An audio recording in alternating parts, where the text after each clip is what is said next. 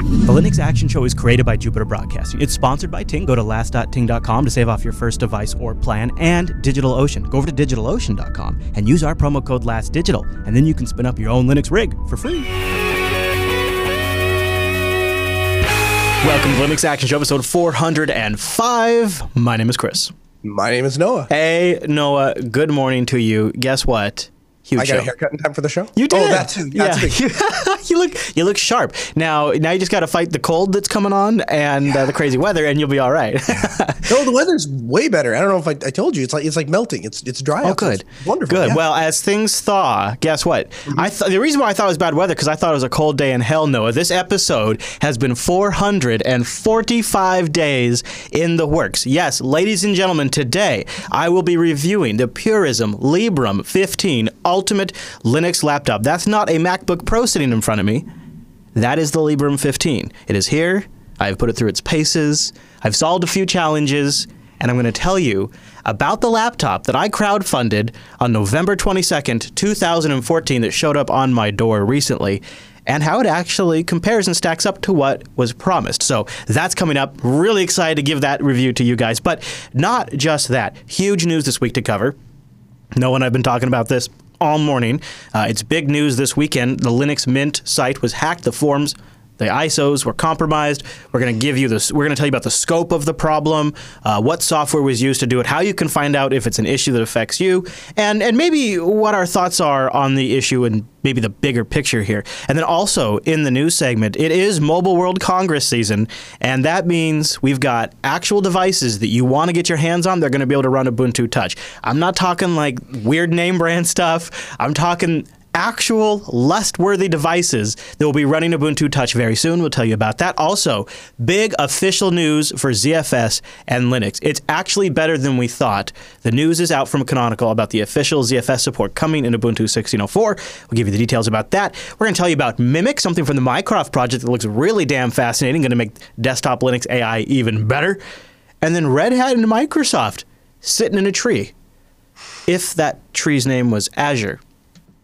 With some interesting caveats. We'll tell you about those caveats in the news segment. Then after that, we got the feedbacks. But before all of that, Noah, you know what we got? The picks. It is the picks. And it seemed only appropriate on this episode of Linux Action Show where we are going to be reviewing something that I crowdfunded 445 days ago. I thought it'd only be appropriate to follow up on something, a crowdfunding project that we featured that appears to be shipping and seems to also have a bit of a crew establishing under them. It's called Endless. And we talked about Endless. Oh, actually, I put it in the show notes. I think it was, when did we talk about Endless? It was episode 363. So in episode 363, we told you about Endless, a computer designed for the entire world. And just as a real quick sort of introduction, I'll play just a few seconds of their video that kind of explains it, since they could do it in a better way than I can with cooler hipster music. A few years ago, while traveling through India, I had a really simple insight. Most people have a television, and I looked down at my phone, and in my hand, I realized it was a full CPU tower. In other words, if you used a smartphone processor to power a full desktop operating system, and you plugged it into people's TVs, you could suddenly make the cost of a computer the same as a smartphone. Meet Endless, the first computer developed with and for our users in emerging markets. It doesn't require training to use. It doesn't get slowed down with viruses. It runs on affordable processors, it can use your TV as a monitor, it's cheaper than most tablets, and it has over 100 applications preloaded that work with or without the internet. And it runs Linux, which is why it's our Runs Linux pick this week. So the Endless is, it's actually a real product that is shipping and selling right now. Here's the prices it broke down to. $79 USD for the cheap one, and $189 for the more powerful one, as they put it. And the design of it's pretty interesting looking. It's how would you describe that shape, Noah? It looks like a subwoofer almost. Here's what it reminds me of. It reminds me kind of like at least like the overall vibe it sends to me is iMac circa 2003, like where they had like the color. Right, where it was in the dome and it had a screen coming out of it, but this does you just supply your own screen. Yeah, but it looks like something from that era, you know, the bubbly, colorful, playful thing. And it's interesting. Right before the show segment started, you asked me if I remembered covering this, and I'm like, or if I remembered watching it on the show. Yeah, I was a host on the show when we featured this. So I do remember now that I'm seeing it. And it'll be kind of cool to see if it actually takes out. My concern is I think there's an awful lot of competition in that sphere. You know, you have things like the Raspberry Pi and the Arduino and all that stuff, and so, you know, this is a fully assembled, ready to go kit though, which is kind of nice about it. It's totally user approachable. You just plug things in. And the other thing, the other reason I'm kind of liking it is they are also supplying code upstream, like to Pulse Audio in GTK and to the Linux kernel and to the Open Build service. So they're actually participating in Plymouth, some other things, GNOME software, x86 Intel video drivers. They're actually working quite a bit of code too, which is and they're contributing that back, and they have kind of a good team. It's kind of neat, especially for this episode, to see something go from crowdfunding to actual shipping Linux product. You might be right, Noah. There is a lot of competition for something like this, but somebody's got to pull ahead, right? Doesn't somebody have to? So let me ask you this: what's the target audience for something like this? So developing world, I think. Okay. So yeah, I think there's probably a market. So the slightly untechnical savvy developing world, right? Because they're not gonna assemble something. They don't want to buy a kit and put it together. Exactly. They just they need the internet or they need access to basic computer functionality. Chat room's pointing out, like you could pick up used PCs in the emerging market too as well. For sure, but what are the power requirements? Like, I know that was true. I did a consulting gig, a couple months ago, and they were looking at we were looking at putting computers in the hands of people that were less fortunate. And one of the big concerns of using older machines is they were very power hungry. And the problem with that is in certain areas of the world, you don't have reliable good power, and so you got to be able to make do with alternative means sometimes. And that's where the ARM-based stuff really started to kind of shine ahead of used older computers, because they were not very power efficient. So just to sort of conclude my thoughts on the Endless, here's why I do like it over something like a used x86 PC or something like that, Noah, is to me, well, this can never really run Windows, so that's a plus to it right there. A used x86 machine could be used to run Windows, and that's what a lot of people who are going to do these kind of outreach programs would do. But also, one of the things that struck me when we visited System 76 was that they played a bigger role. They don't just sell computers that run Linux really good. What they're actually doing is, and as you know, you talk to Emma, they're also playing a role of converting people and giving them an on-ramp into Linux and helping them move from Windows or the Mac into Linux equivalents. And so to have an entire product structure around the emerging world and people who are not super technical but need access to computers and using open source, it's not just the hardware they're selling, but it's also they're ideally going to make the right kind of deals or partnerships or whatever to get in certain stores and work with that type of customer base too, which is there's a lot of people out there that are making open source products that can be used in emerging markets, but this is something that's kind of bringing all of it together as a product, and they're being responsible from the beginning to end, from the manufacturing of the machine to the software stack to the support of it, which is a pretty good idea, I think. Mm-hmm. Yeah, that's something that you find when you find people that where their product exists a passion, and it's not just a job, it's just not where they go to work. It's actually something that they believe down in their core. When you find people like that, and you find companies that spring up of that, I think that's where you're going to get the best product. So it'll be interesting to see what happens when it ships. I think it is shipping, but only in limited amounts right now. So I think it is actually kind of shipping. So yeah. I don't know. I was just checking to see what happens if I buy it, but I guess I don't need to do that, so I'm not going to find out. I'm not going to go down the path of buying it. You know why? You know why I know it? Because I got a Purism right here I need to review first. So before we get into the rest of the show, I want to thank our sponsors this week over at DigitalOcean. Head over to DigitalOcean.com and use our promo code. Are you ready for this? It's one of power, Last Digital. All lowercase, one word, Last Digital, give you a $10 credit over at DigitalOcean. This is where I go to basically spin up any Linux rigs now, even for local VMs.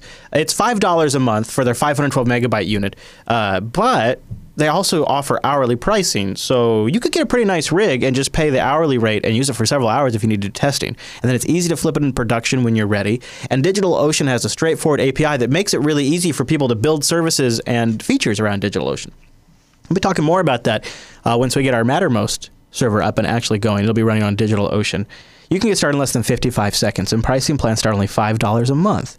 For 20 gigabyte SSD, because they're all SSDs, a super fast CPU, and a terabyte of transfer with really good connections, 40 gigabit E connections at the data centers.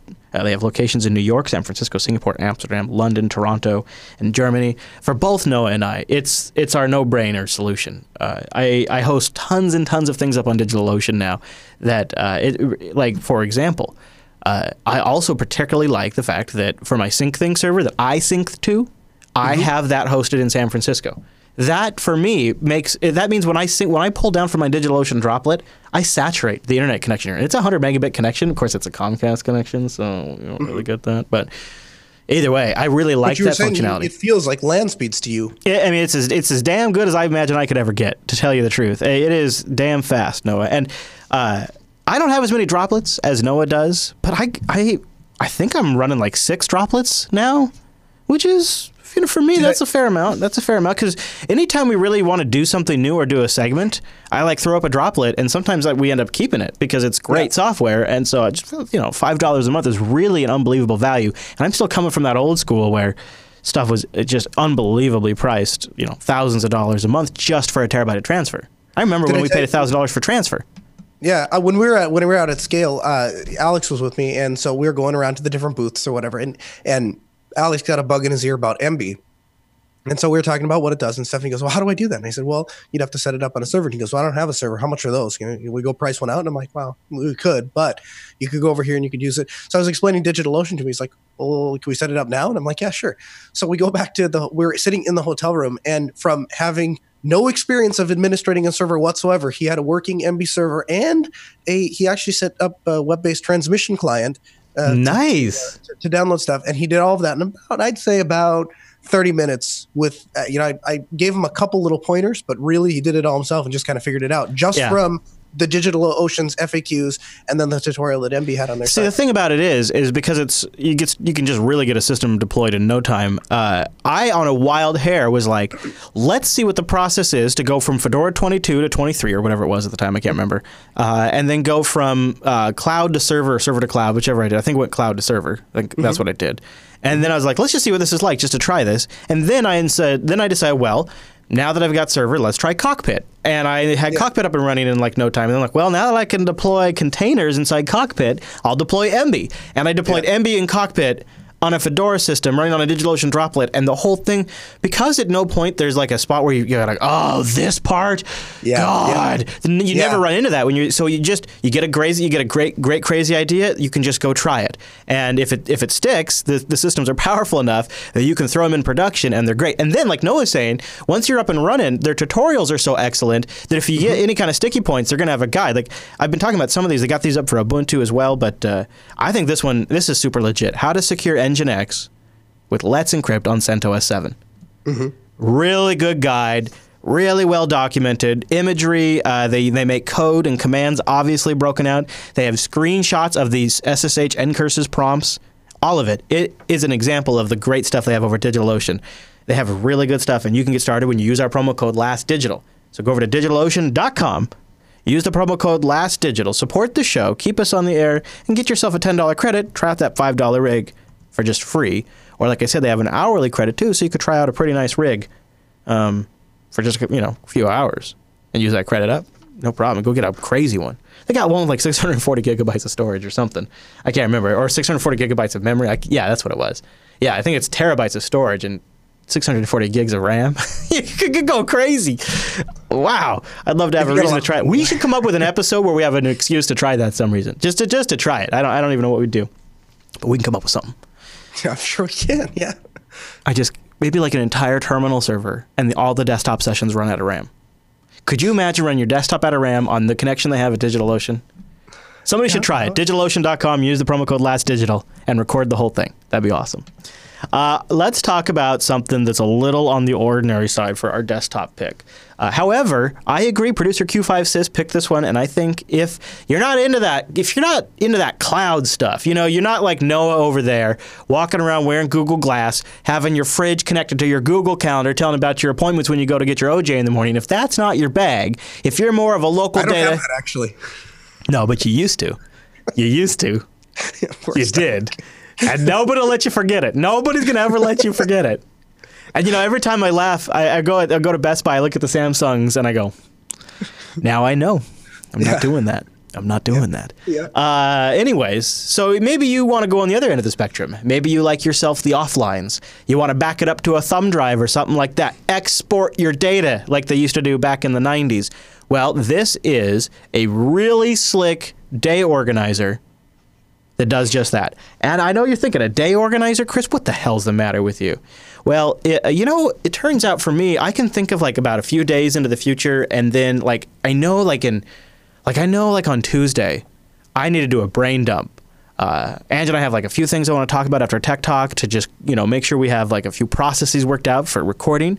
And I know about them right now, and I know I want to talk about them on Tuesday, right? I'm sure you've probably been in this position before, Noah. And a traditional calendar appointment, like a Google Calendar appointment or an appointment on your phone, it doesn't really feel like it's conducive to creating a note about that day. And that's one of the things I really like about Osimo is, so let's say I go over to Tuesday, February, or, you know, I'm on January because I was dorking around. Let's say I go over to February on Tuesday the 23rd, right? I can go in here and I can not only make an appointment, but I can just put in a large block of text in here. And I can actually, you know, put quite a bit of information. Now watch this, Noah. And I have an example I have a screenshot in the show notes. But so I can put a large block of text in here. I can also do things like I can make sure this is like this might be the really important thing I want to talk about. It has a highlight function there, and I can highlight certain areas. It's got an agenda like breakout thing. You can clear out all the text. You can insert a timeline if you want to talk about things at a certain timeline. That's kind of a neat feature. So you insert a timeline, it asks you what the timeline is, and then it automatically creates it. And I can create the agenda right here. And again, this is all just text in here. Of course, it also supports doing, and that's assigned to Tuesday the 23rd. So when my calendar reminder for Tuesday the 23rd comes up, I have this nice large block here. And I can also do things like I can set tasks, I can manage contacts, and I can just take notes in here. It's called Osimo. And one of the things Osmo, right? OSMO? Yeah, OSMO. And one of the nice things about it is I can go down and, of course, I can export everything out to just general text. I can determine where the data is stored at, all that stuff. Yeah, it is a nice local data. All my life. Yeah, I thought so too, right? And now for me, I kind of like stuff synced to my phone. This isn't going to do that. You know, it's not a global calendar solution that's backed by the power of the cloud. It's something free. Now you could export the file out and manage to sync it to your different devices and come up with your own solution. But yeah, you can find it at clayo.org/Osimo. Yeah, I just installed it. I'm super impressed. This is actually something I'd use. Yeah. That's cool. So check it out, and thanks to producer Q5Sys. Although, you know, for the suggestion, I noticed that they don't have a... well, they haven't shipped a version for a while, but, you know, when you get something like this, that's almost a good thing. And it uses a plain XML database to store all the data, so you could, in theory, open it up if you wanted to and dig through. It installs just fine on 1404. So yeah, and it's in the Arch repository. I think it's just in the community repository. It's been around a while. So something that's kind of new and would be perfect to run on like a VPS or a droplet or your own LAN server, or, you know, I don't know, probably all kinds of things you could come up with. But I thought this was really neat, Noah. It's Logio, log.io, real-time log monitoring, supports systemd, and as you kind of guessed by the name, it gives you a real-time live updated log in your web browser. It has harvesters that watch for log file changes and send new log messages to the server, which then broadcast to web clients. Log messages are tagged with stream, node, and log level information based on user configuration. Log.io has no persistence layer. Harvests are informed of file changes via Notify or iNotify, and log messages hop from harvester to server with web client via TCP and Socket.io respectively.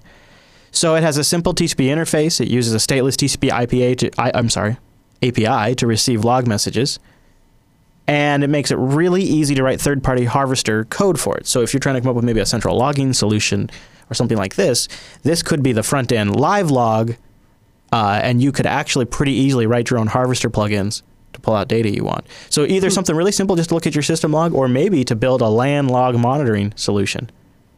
Log.io. So it's logio, logio.org. Seen something like this before, Noah? You seem like you're familiar with this. Yeah, I have. I've seen it before, and it's one of those projects that I've always had at the edge of my brain, in the back of my brain, saying I have to deploy this at some point because it would probably save me a ton of time, probably be really useful. And I've never. Not only that, not only will it save you a ton of time and help you track down things, but just really quickly, I guarantee you it will make you more money. I guarantee you it will lead to more billable hours, and it is phenomenal if you have a breach or some sort of problem, like malware gets on your system, to be able to see what all the different systems reported at the same time. So have them all synced up at the same time too, via NTP. I mean, it is, to be quite honest, it was required by the FDIC audits for the bank I worked at. And the solutions back then so super sucked. Super sucked. We tried everything from like Oracle DB backed solutions to early versions of flat file database. It was everything that we tried, and it was so monstrously horrible. This is much better now, and systems are much easier to work with this kind of data. And this code exists. There wasn't anything like this back then when we did this. So it's a huge deal. And but from a contractor's perspective, you come away looking like you're on top of everything, because you can start saying, hey, we're seeing this error in your logs, and this is something we need to take a look at. And not only that, but just on the side, it's also a great excuse to just pick up the phone and talk to the client that you haven't had a great reason to call, that hasn't checked in for a while, and now you can say, hey, we're monitoring your systems, and and then honestly, some of the places I worked for, they billed for just the monitoring, just to monitor the systems. Sure. They charged a monthly flat rate, and then of course they used that to identify billable issues, and then they went in and got more billable for it. So you want to know a totally off topic? Well, not really off topic, but it's kind of off topic. You know what my secret to starting that conversation back up after we what? For a while? What? Donuts, Tim Hortons. I'm not even kidding, man. It works every time. I go over there, I take a dozen donuts. I'm like, hey, my name's Noah. I'm your account rep, and I just want to let you know that we're the ones that maintain your network. And I just thought I'd stop by and bring you guys some donuts. The reaction is the same every time. You brought us these? These are for us? Donuts always where I... And then like a day later, because my business card is attached there, like a day later, 2 days later, they're like, the fax machine doesn't work, or the printer doesn't work, or some absurdly simple issue. Yeah, it's great. So the way to the new clients is through their heart. I was so I took Lady Jupiter, and so we picked up Lady Jupiter, went to scale, and they're like, so this is your first time owning a Class A. Just there's like 1 million systems on these thing, and 200 of them are going to fail on your first trip. That's totally standard, and you just bring it back. We'll take care of all of it. And we're like, okay, and nothing fatally died. Our water pump started to go out towards the end, but it was towards the end. So we took it back last week, and Rekai's been out. And so the timing kind of worked out. I actually moved into the studio for like 4 days, or 5 days. So we took it on Saturday night, Sunday, Monday, Tuesday, Wednesday, Thursday, Friday. So I actually stayed here. Wow, I actually stayed here 7 nights. So then went down and picked up Lady Jupiter from the service center last night, which is like a 6-hour ordeal to go down there and get back. It feels like we go on a road trip, because we get back and we're just exhausted. Like, oh man. Anyways, I get down there and it's a new service guy. I'm like, oh no, this is no good. He's gonna forget everything. He's gonna, because there's continuity that's been lost. Right. And for sure. So he walk in. He's like, hi, my name is Hez. I'm the new service manager here at Sunset RV. And oh, okay. He's like, would you like a donut? Up come the donuts. He had donuts ready to go, and I was like, "This is my man. Yeah, I'll take a donut." And then so we were good. Everything worked out just fine. They fixed everything they could. There is one problem they can't fix that I wonder if you and I could solve. It's literally like a signal interference issue with the LED lighting system and the antenna, and a buzz in the audio system. I think maybe we could figure it out. We'll have to see. In the master bedroom? Yes. I was right. Yeah. Yes, this is in the master bedroom. Yeah, they couldn't. I knew they wouldn't be able to fix it. I knew they wouldn't, because it's like it's a weird problem. So yeah. But it's all good, and I got donuts. You're right. That is a good trick, Noah. That is a good trick. All right, Logio or Log.io and Osimo. Yeah, they kind of rhyme. Those are our desktop and weekly spotlights, as well as Endless. You can usually find those at jupiterbroadcasting.com/lastpicks, but nobody's been updating it, and Noah and I don't have time to do that. Ain't nobody. If you'd like to help us, it is up on GitHub. You can fork it, update it, and we'll get that new version up there. You can find it at jupiterbroadcasting.com/lastpicks, and we get that updated with all our previous picks It is the awesome. But Noah, with the pics all done, let's do the news.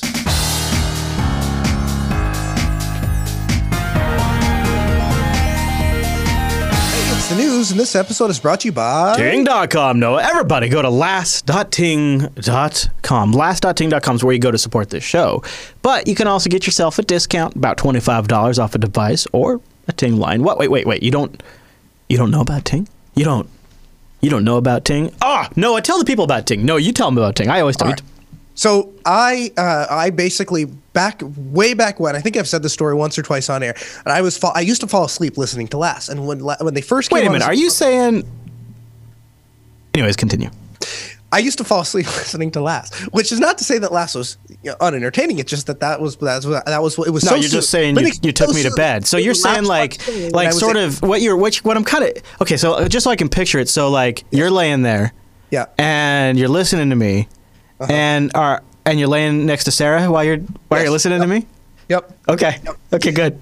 Remind me to tell you something off air about that. Anyway, so I'm sitting there and I'm falling asleep listening to Last, and all of a sudden you make the ad read about Ting.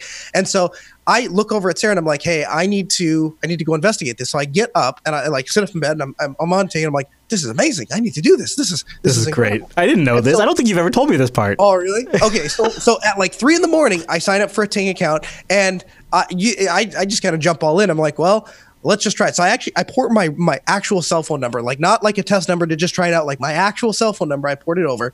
And the only phone at the time that I was going to spend money on from them, because I hadn't quite decided what I wanted, was like a little flip phone. Oh, sure, yeah. That's a nice way to get in, too, because, like, they're, like, under $60. You just pay for what you use. Nice and easy. Right. Good toe in the water. And it was a great way to just kind of judge coverage and stuff like that. So the phone comes, and I tried it for probably less than a week and decide, yeah, this is the way to go. So I end up ordering a smartphone, but then I figure for $6 a month, I'll just leave the little flip phone activated. Why not? So I get my S3, and I have the little flip phone. So fast forward a couple of months. I go to Linux Fest Northwest, and the coverage there, cell phone coverage, is horrendous, and so my regular cell phone totally dies, like it's totally dead. But I remember this phone from Ting is still working, and that's working all right. So I get in the car, and you had gotten sick, so you're driving, and so Angela goes, "Oh, I need cell phone number." I couldn't drive. I was so sick, I couldn't drive. Yeah. So somebody was driving you home. Angela was driving you home. So she goes to get cell phone numbers from everyone, and the only phone I have available to me is the phone I haven't charged in like a week, because it's this little tiny flip phone thing. And so I give her that number, and then I was able to have cellular communications to be able to drive home. And then it just kind of launched from there, because then I got my wife on there, and then I got my sister on there, and then I got my mother on there, and I got my in-laws on there, and now Alex is on there, and everyone I run into, I'm like, yeah, I should sign up for Ting.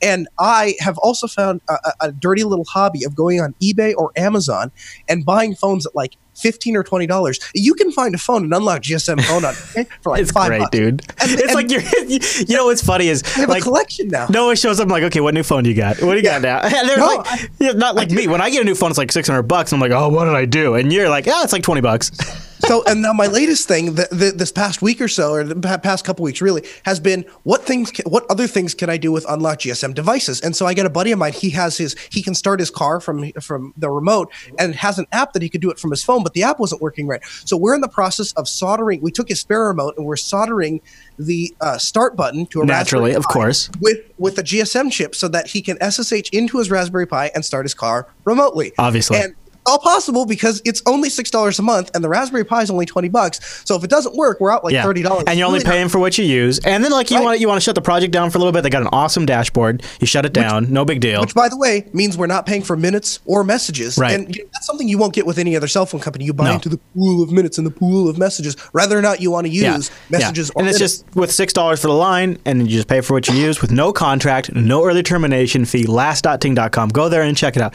Before we go, our girl Kyra has got an app pick. I'm not Mr. Google here. You know this. I've tried to de-Googlefy a lot of stuff.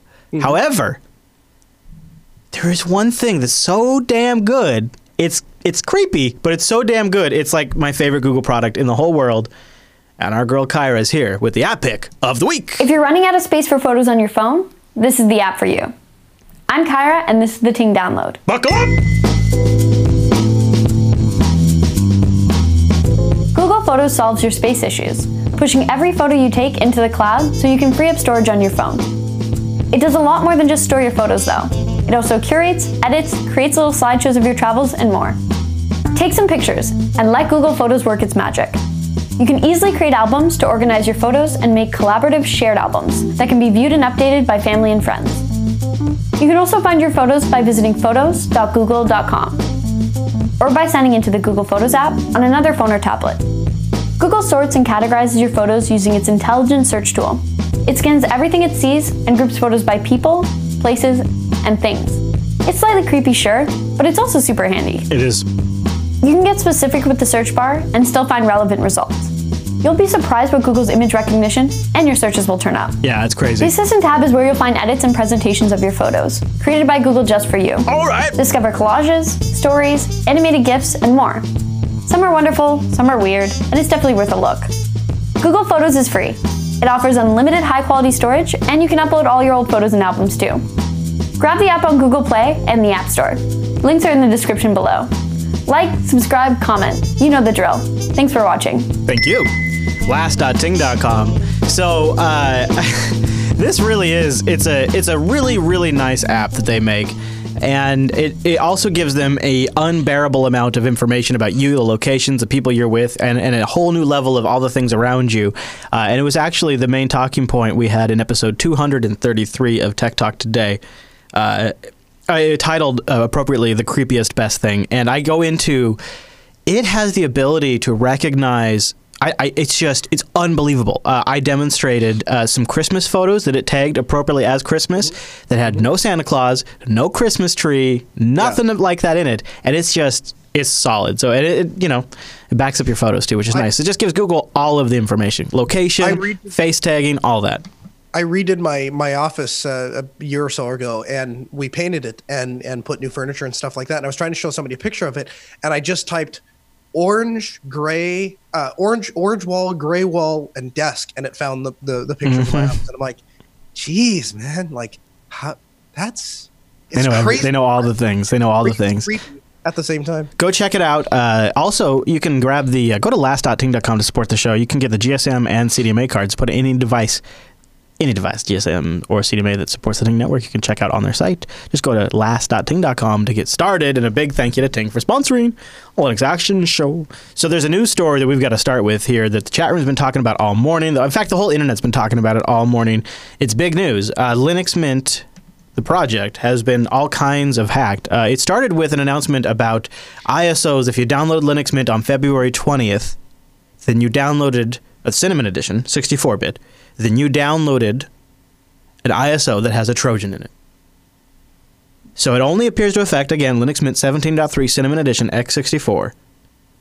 And we'll have the MD5 sum in the show notes if you want to check these to see if perhaps you downloaded a bad version. And then very quickly after this, it came out that also the forum had been compromised and that anybody with a username on their forum and password needs to change those. And the forums include an encrypted copy of your forum password, not sure which, your email address, your personal information that you might have put in their signature profile, perhaps your birth date, any information you've written on forums. All of that has been compromised. And here's what happened, you guys, is pretty quickly after this, it was discovered that via a WordPress compromise, the attackers were able to get access to the machine. They got usernames and passwords from the configuration files and also put the user information up for sale online for about $18 in Bitcoin. Not a lot of money. And there is some indication that perhaps a few things were low-hanging fruit. The software that was included on the ISOs is a Trojan called Tsunami. It's an IRC bot. They're essentially the attackers, you could probably reasonably guess, were trying to maybe create an army of botnets with Linux Mint downloads. Mm-hmm. Linux Mint has been undergoing some server issues lately. A couple of weeks ago, we didn't really cover it because I don't really like covering DDoSes because it kind of gives attention to the DDoS, which is the entire point of a DDoS. So a couple of weeks ago, Linux Mint was being DDoSed while we were on the air. We didn't really talk about it because I just felt like it was just given the attacker's attention. Yeah. So it started with that, and then now this week we have seen the compromise here. And now, before we go any further, and maybe I'll try to reiterate these things, but I want to give credit to Clem for being very transparent. He took to the blog. He stayed up all night long responding to comments. Literally, he was responding to comments. Everyone, somebody makes a comment, he gave an individual response. Yeah, and super clear and transparent, super honest about it, shutting things down as fast as he realized what was happening. He seems to be pretty on top of it, too. He's identified what the actual Trojan even was, the Tsunami Trojan. And I'm going to give you more information about that here in a moment. But I just want to, so before we go any further here, I just want to give Mint and Clem the credit for when something bad does happen, they've been really transparent and responsible about how they've disclosed it, including they even, I have it over here, there's a new IT security alerts channel for Telegram, and they quickly posted to that to let everybody know what's going on. So they've been trying to get the word out, not just on their blog, but in other places. So when we look at this, what we can kind of tell is it appears that they got a lot of things. They got the MySQL root password. They got access to the host that runs WordPress. They got access to the forum. They got access to ISOs. They had a copy of the 32-bit ISO on their server, so it looks like they were planning to also put the Trojan on the 32-bit version of the ISO. They just hadn't gotten to it yet. They got access to the Mint website and changed the HTML source to point to their bogus ISOs. Publish that. There's a lot of things that happen here. It starts with ISOs that have been compromised and it quickly expands into an infrastructure that appears to have been ripe for the picking. Don't you kind of agree? Noah, what are your thoughts? Your reaction, sir? I'm honestly, I'm really disappointed that this happened. I mean, so to some degree, and kind of, piggybacking onto what you were saying, really, this kind of thing can happen to anyone. Is if attackers set their sights on you, there's a bunch of steps that you can take to try and mitigate it. But at the end of the day, if you have a really determined crew, bad things could happen. And really, what demonstrates character is how you respond in the face of that. And I think that's been top notch. I don't think we could have expected anything different. But so first of all, the potential scope of that attack, of being able to literally from the ground up install software embedded into the operating system itself, I, as a seasoned Linux person, would probably not have caught that. I mean, there's some people that said, well, I used wget or I used this to download, and so I noticed the IP was different. Man, I got to tell you, I got way too many things going on in my life to be paying attention to stuff like that. Oh, yeah. I didn't even notice. What's funny is I easily could have been bit by this because I've been reloading and loading different distros and OSs on this Librem 15 for a week. And February 20th was yesterday. And I could have very easily have downloaded Mint and tried it on this machine and could have been bit by this. Right. I have linked in the show notes. Here's the other thing, Noah. This malware, this Trojan, dude, this is not new. This Tsunami Trojan has been around for years and years and years and years. I've linked to a write-up that kind of goes into details of how it works in the show notes. But on top of that, this thing's so old. In 2011, it was ported to the Mac, and it was starting to affect Macs. I mean, this is something that is... This is like an old tool that's well known, and a WordPress exploit is an old tool that's well known. And here's where I want to go with this. I can only say this because I am in the same position myself. When you take on too much stuff, when you do too much, something has to slip. You just, a one human being like Clem can only keep track of and manage so much stuff. And now he's got some very popular distributions under his belt. Mm-hmm. He's got several versions of those distributions. He's in the process of updating them and working on new versions. He's got X apps that he's now managing and maintaining. And at the end of the day, something slips, and that oftentimes is infrastructure. And it is an example and an unfortunate result of a team that is overworked and can't properly spend the time on all of the things that they need to spend the time on. People in the security community are really ripping them up for this. Not for a few reasons. A, for the low-hanging fruit, but B,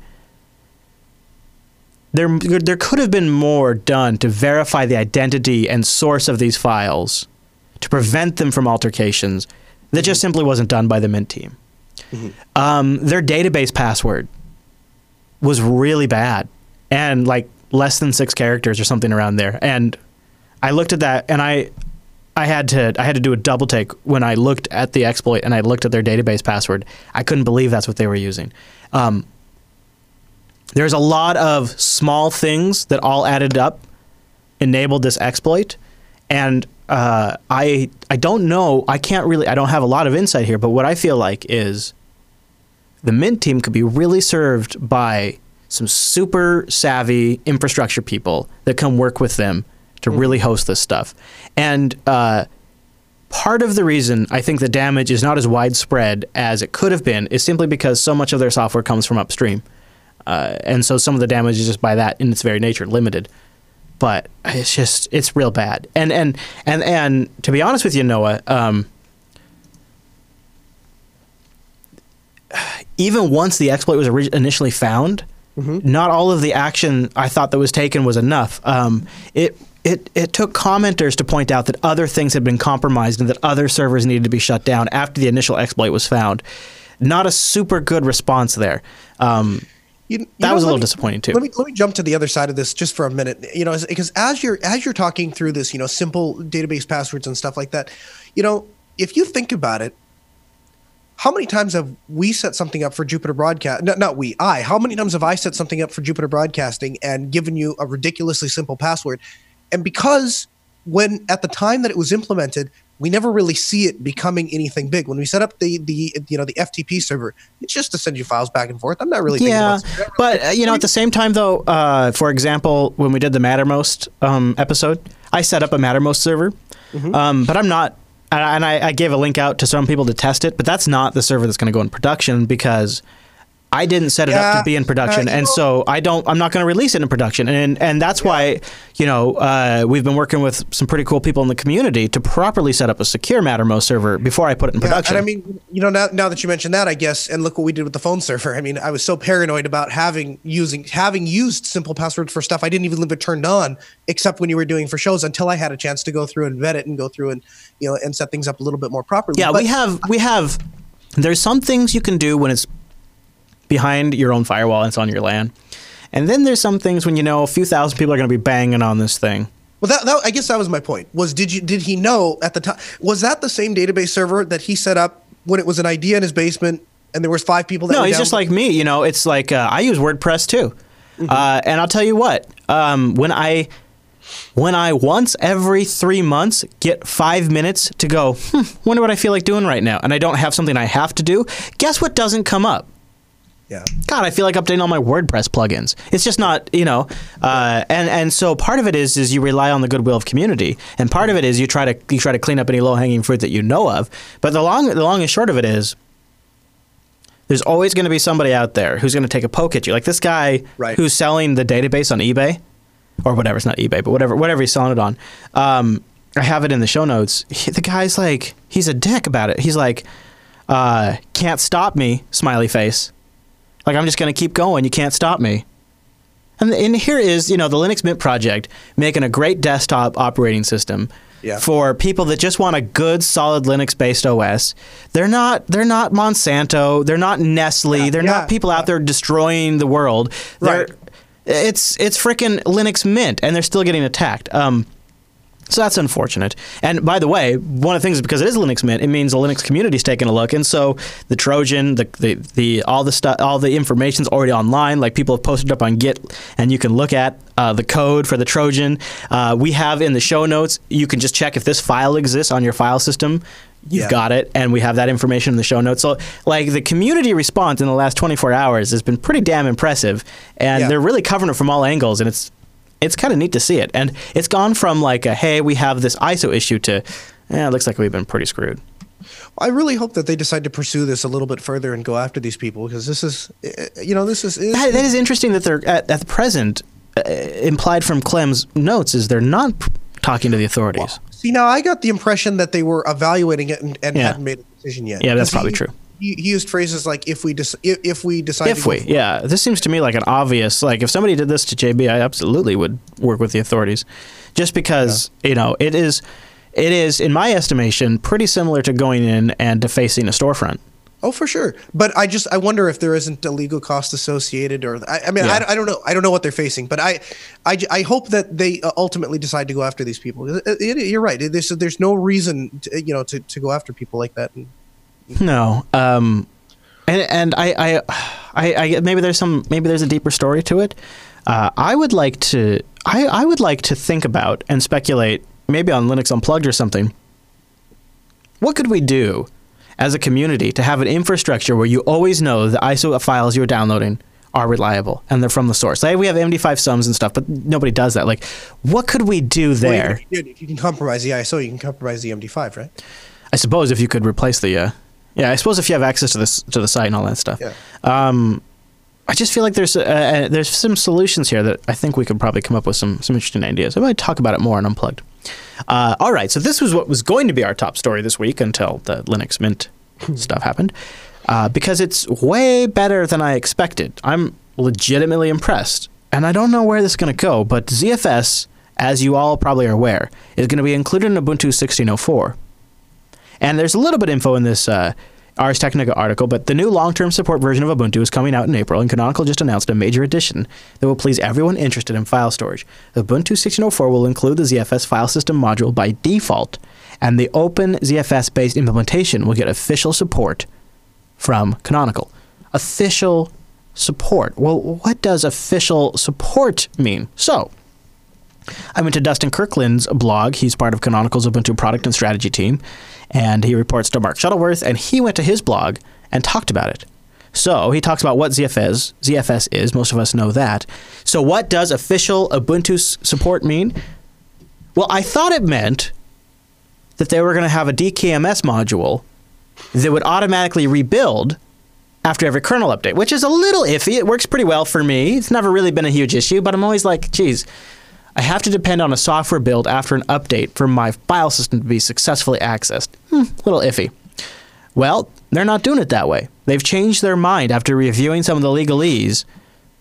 You are going to find that the ZFS.ko module is automatically built and installed on Ubuntu 16.04. No DKMS. You will see the module load automatically if you use the ZFS file system.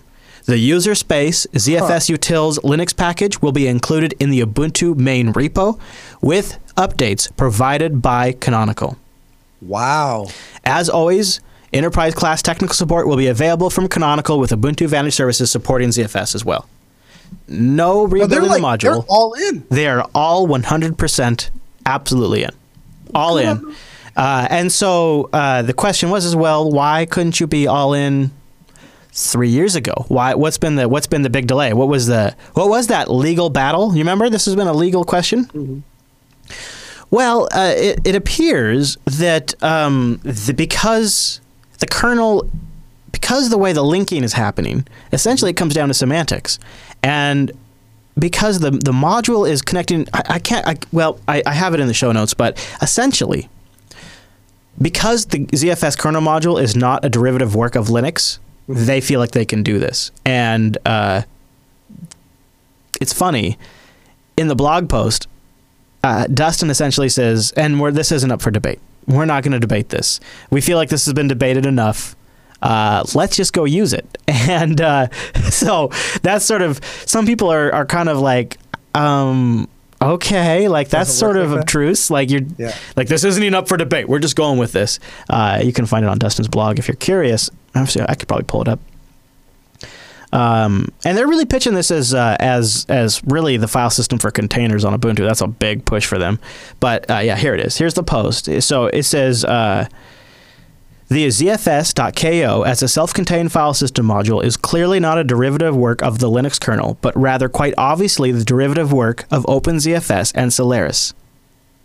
Equivalent exceptions have existed for many years for various other standalone, self-contained, non-GPL kernel modules, like probably the NVIDIA kernel module, right? Our conclusion is good for Ubuntu users, good for Linux, and good for all free and open source software. As we have already reached the conclusion, we are not interested in debating license compatibility, but of course welcome the opportunity to discuss the technology. Kind of like, we've looked at this, we've decided, we're not going to debate it anymore.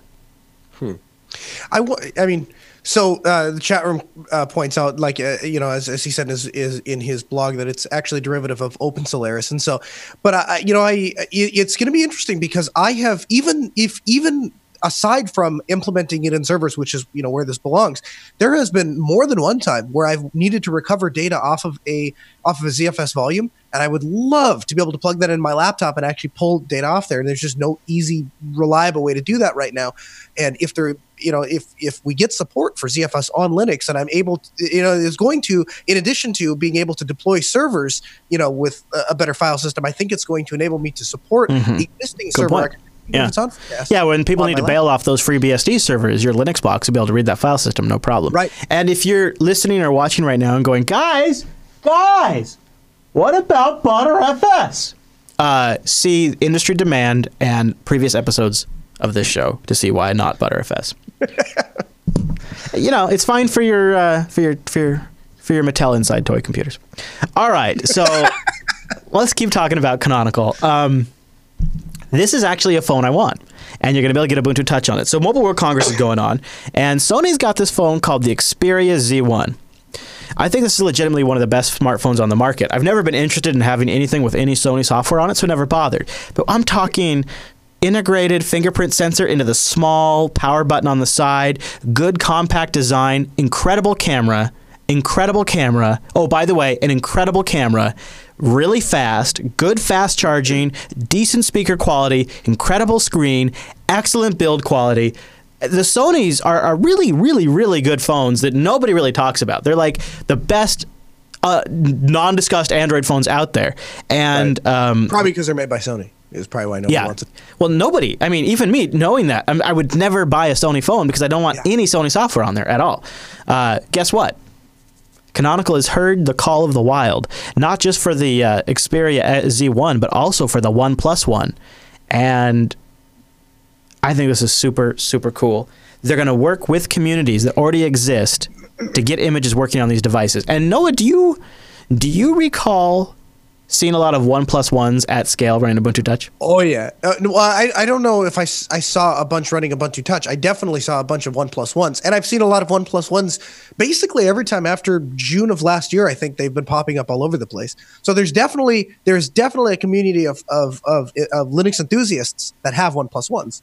Well, I'll take it a step further. I think the majority of them were running Ubuntu Touch because anybody that was pretty much there from Canonical was not everybody, but a lot of people there from Canonical had the 1+1 running Ubuntu Touch. And everybody in kind of our posse noticed it, and we were talking about it a lot, and it didn't even click that we might actually see something officially announced from Canonical about working with the community. Here's why I like this. This is why I like this a lot. First of all, I can get both these phones in the US, so that opens it up to a new market. That's nice. Second of all, I personally believe these are made of superior parts and components than some of the BQs.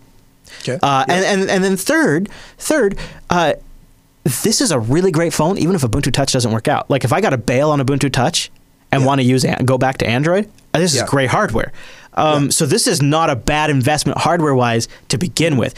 And performance-wise, it's got great specs. This is an Ubuntu Touch phone that I actually would like to have. This is the first hardware I'd actually like to have, and I'm really excited about it. And then last but not least, what I think is great about this, Noah, is this is Canonical actually coming through on their, if the community makes an image that's pretty good, we'll work with them. Because one of the things I've always pressed in all of the interviews is, what if somebody comes along, takes your image, and makes a better phone operating system and puts on a better piece of hardware than you're shipping? Are you going to compete with them? What are you going to do there? And they're like, no, we'll work with them. It'd be cool. Well, guess what? Community comes along, makes a 1+1 port, an Xperia Z1 port, and this is over on the insights.ubuntu.com blog. They're like, not only are they going to work with them, but they're announcing it at Mobile World Congress. They're announcing it here on their website. Good to go. So you know what? You just might see me rocking a Z1 in the near future. Oh, that'd be awesome. I'll play devil's advocate for a little bit. I'm glad to see that it's gaining some traction, and nothing would make me happier than to have an operating system I can trust on a mobile device. That said, we talked in the past about how we could see, giving up first class apps and that kind of thing on a tablet. Do you really think you could do that on a phone? Do you really think the operating system is going to meet your expectations for that of a phone? To be honest with you, I'd probably do what I did on the Nexus 5, and I'd dual boot for a year or so, and try to do as much as I could under Ubuntu Touch, and then like, I'm on a road trip and I need Waze. Then I would probably boot into Android. But I think that's a workable solution. Yeah. Yeah. And because if nothing else, that would mean anything that I'm really seriously private about, I could do under the Ubuntu. Bingo. Yeah. Bingo. And as long as Android doesn't have access to the file system, that would work. Yeah. And that's been my biggest thing is I don't have anything pseudo private on any Android device whatsoever, and it's going to stay that way probably indefinitely. And so that's one thing where, because I don't have a predefined expectation of what a tablet is supposed to do. Sure. Yes. Yeah. Tablets are much easier for me. Yeah. Well, except eat my money and drive me nuts. That's really all I've ever gotten out of a tablet. But that means that is ripe for picking. Like if they could come in and offer me something good, there's still room for improvement. Right. So that's kind of where I'm holding out. Although, actually, really, if you think about it, I could get into if the OnePlus One, that's a pretty decent screen size. I could get into having an Ubuntu very small, PDA-like device. And keep in mind, these might legitimately have the specs to do convergence. These could be devices that you could get in this market that actually do convergence. Mm-hmm. Yeah, I'd be willing to give that a shot. I mean, that's... Yeah, for sure. Yeah. So I don't know where this is going, but man... I am glad to see some good hardware. They just announced the like an M4 Pro. I can't remember what they got a new version that's shipping soon. That's a Pro version of the phone, better specs. This is really interesting to watch where they're going, especially as it relates to the Linux desktop and convergence.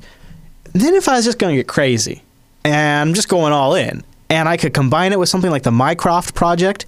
An artificial intelligence project that would give you an artificial intelligence assistant, sort of like Google Now or Siri on your mobile device.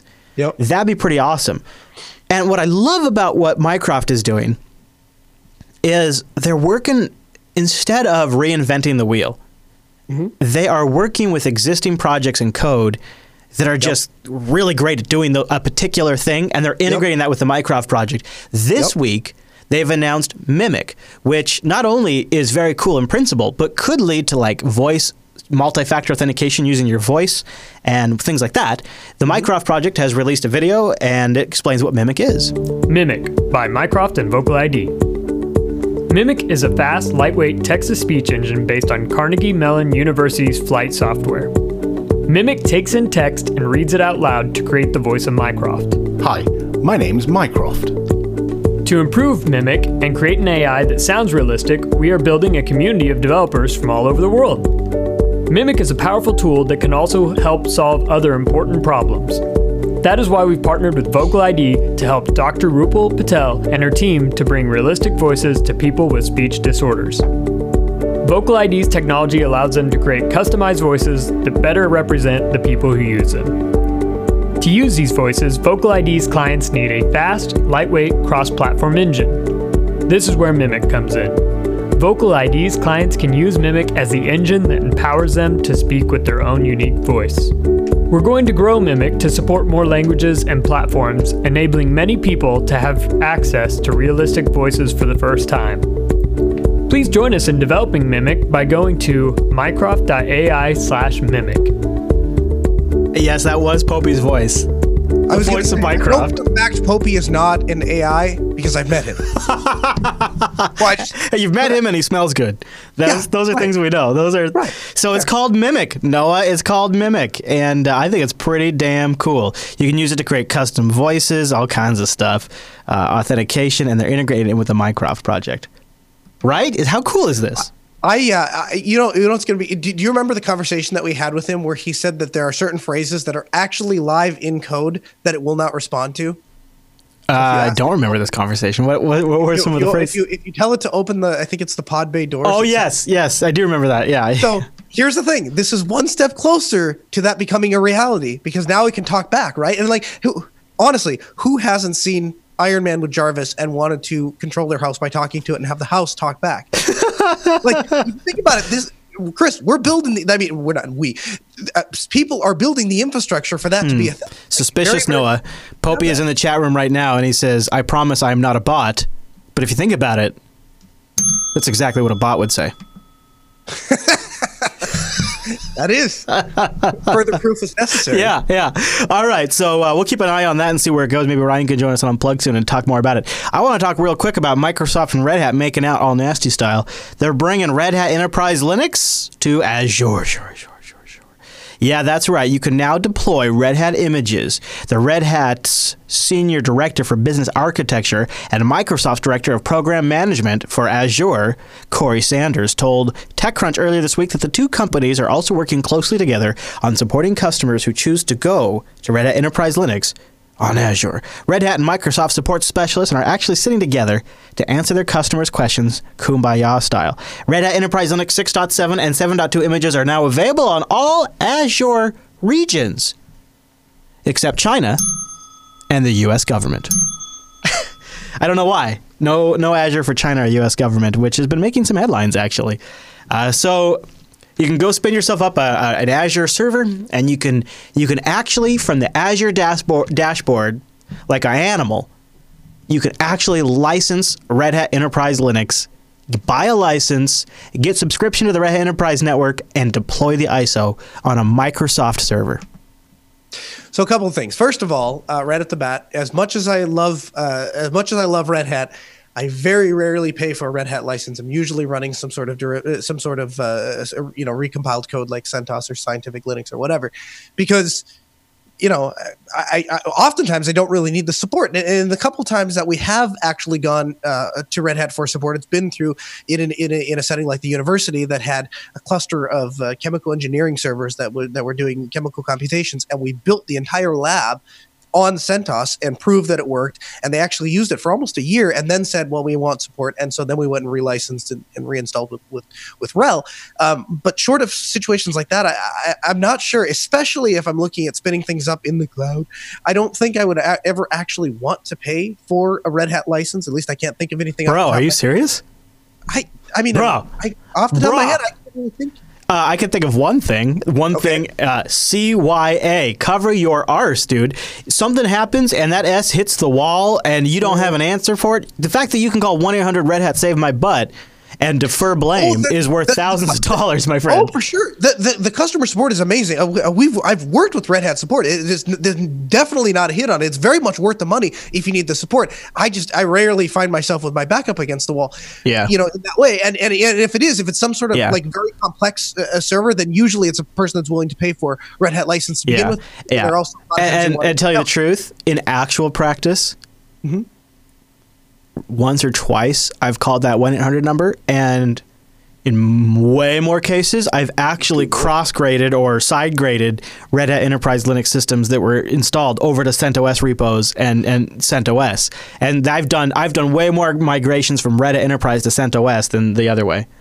I guess I haven't done that, but that's definitely legitimate. I think it does underscore the fact that you're not getting short-sold if you're using a community variants of Red Hat by any stretch of the imagination. Now, that said, and I know that the rest of this is going to come off kind of fanboyism, and that's okay. I accept that. I think that Red Hat is going to be a really good influence on Microsoft. And the fact that they're going to work together. Really? Yeah. Oh, for sure. I think that, the thing is, I don't know if you've read CEO of Red Hat wrote a book about how he was. Yes, I have the book. I own it. Yep. Did you? Okay. So in the book, he talks about how he was formerly the CEO of Delta Airlines and how he was going to come in and clean Red Hat up. He was going to show those people how to run a business because all this community-driven nonsense, and he was going to show them. And the culture at Red Hat showed him. And it totally shifted his perspective. And he talks in the book about how he came there and he came in with this idea of a top-down approach and it just 180 degrees totally flipped around.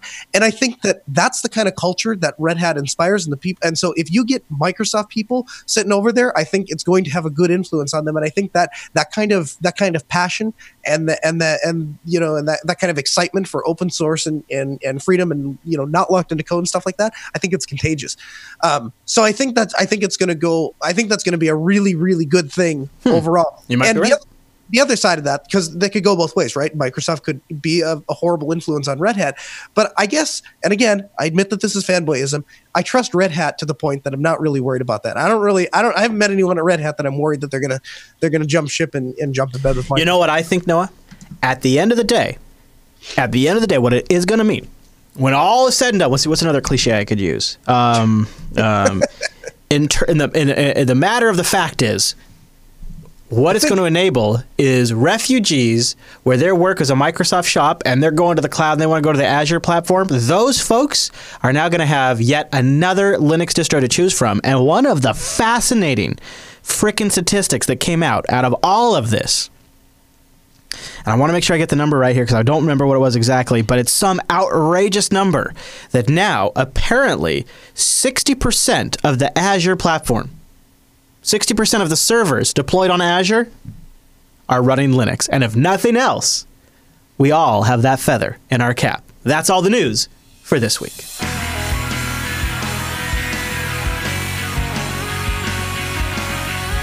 I'm pretty excited to talk about the Librem 15. I have been looking forward to this day for a long time. And if you followed all of our shows since end of November 2014, you know this has been a topic of conversation. Frequently on Linux Unplugged, we've interviewed the founder of the Purism company, Todd, on Linux Unplugged. We've talked about this a lot on Linux Action Show. This is the representation of something that Noah and I want so badly. Extremely well-built hardware available for anybody to get a great out-of-the-box Linux experience.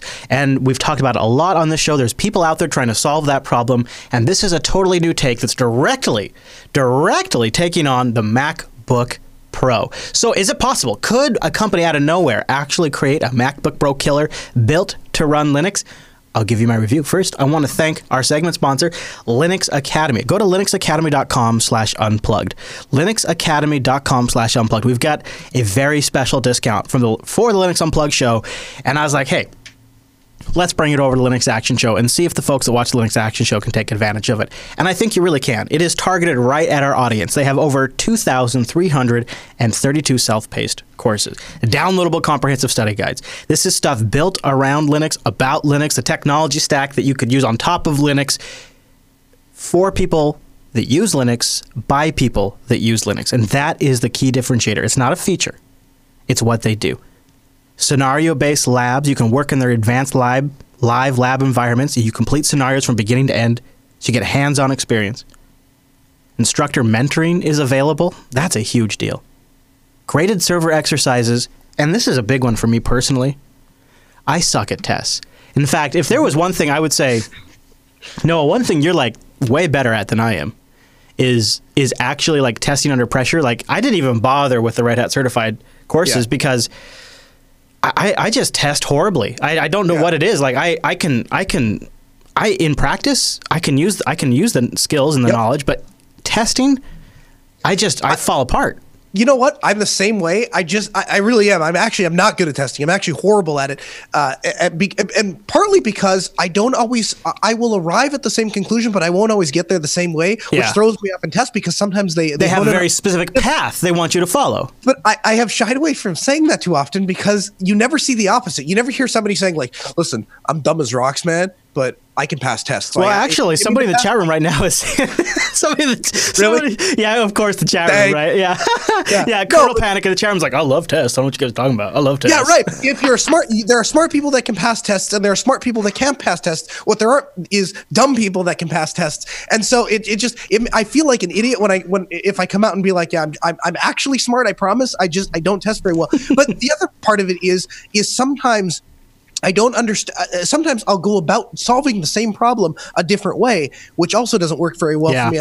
That's actually something I really like about Linux Academy. Yes. Because if you go through their courses, and I can tell you this is specifically true for the Red Hat one, they show you multiple different ways to arrive at the same conclusions or multiple different ways to accomplish the same task. They say, well, you can do it like this or you can do it like that. Yeah. And that's different from even the certified Red Hat curriculum that they go out. They'll show you, walk you through one specific way. The other thing for me that was like hard as a contractor is my zone is talking about stuff that I understand, and what I like to do is I like to take a complex idea and a topic, and I like to understand it, and then I want to just break it down into a way that's really communicable to somebody maybe not even very technologically savvy.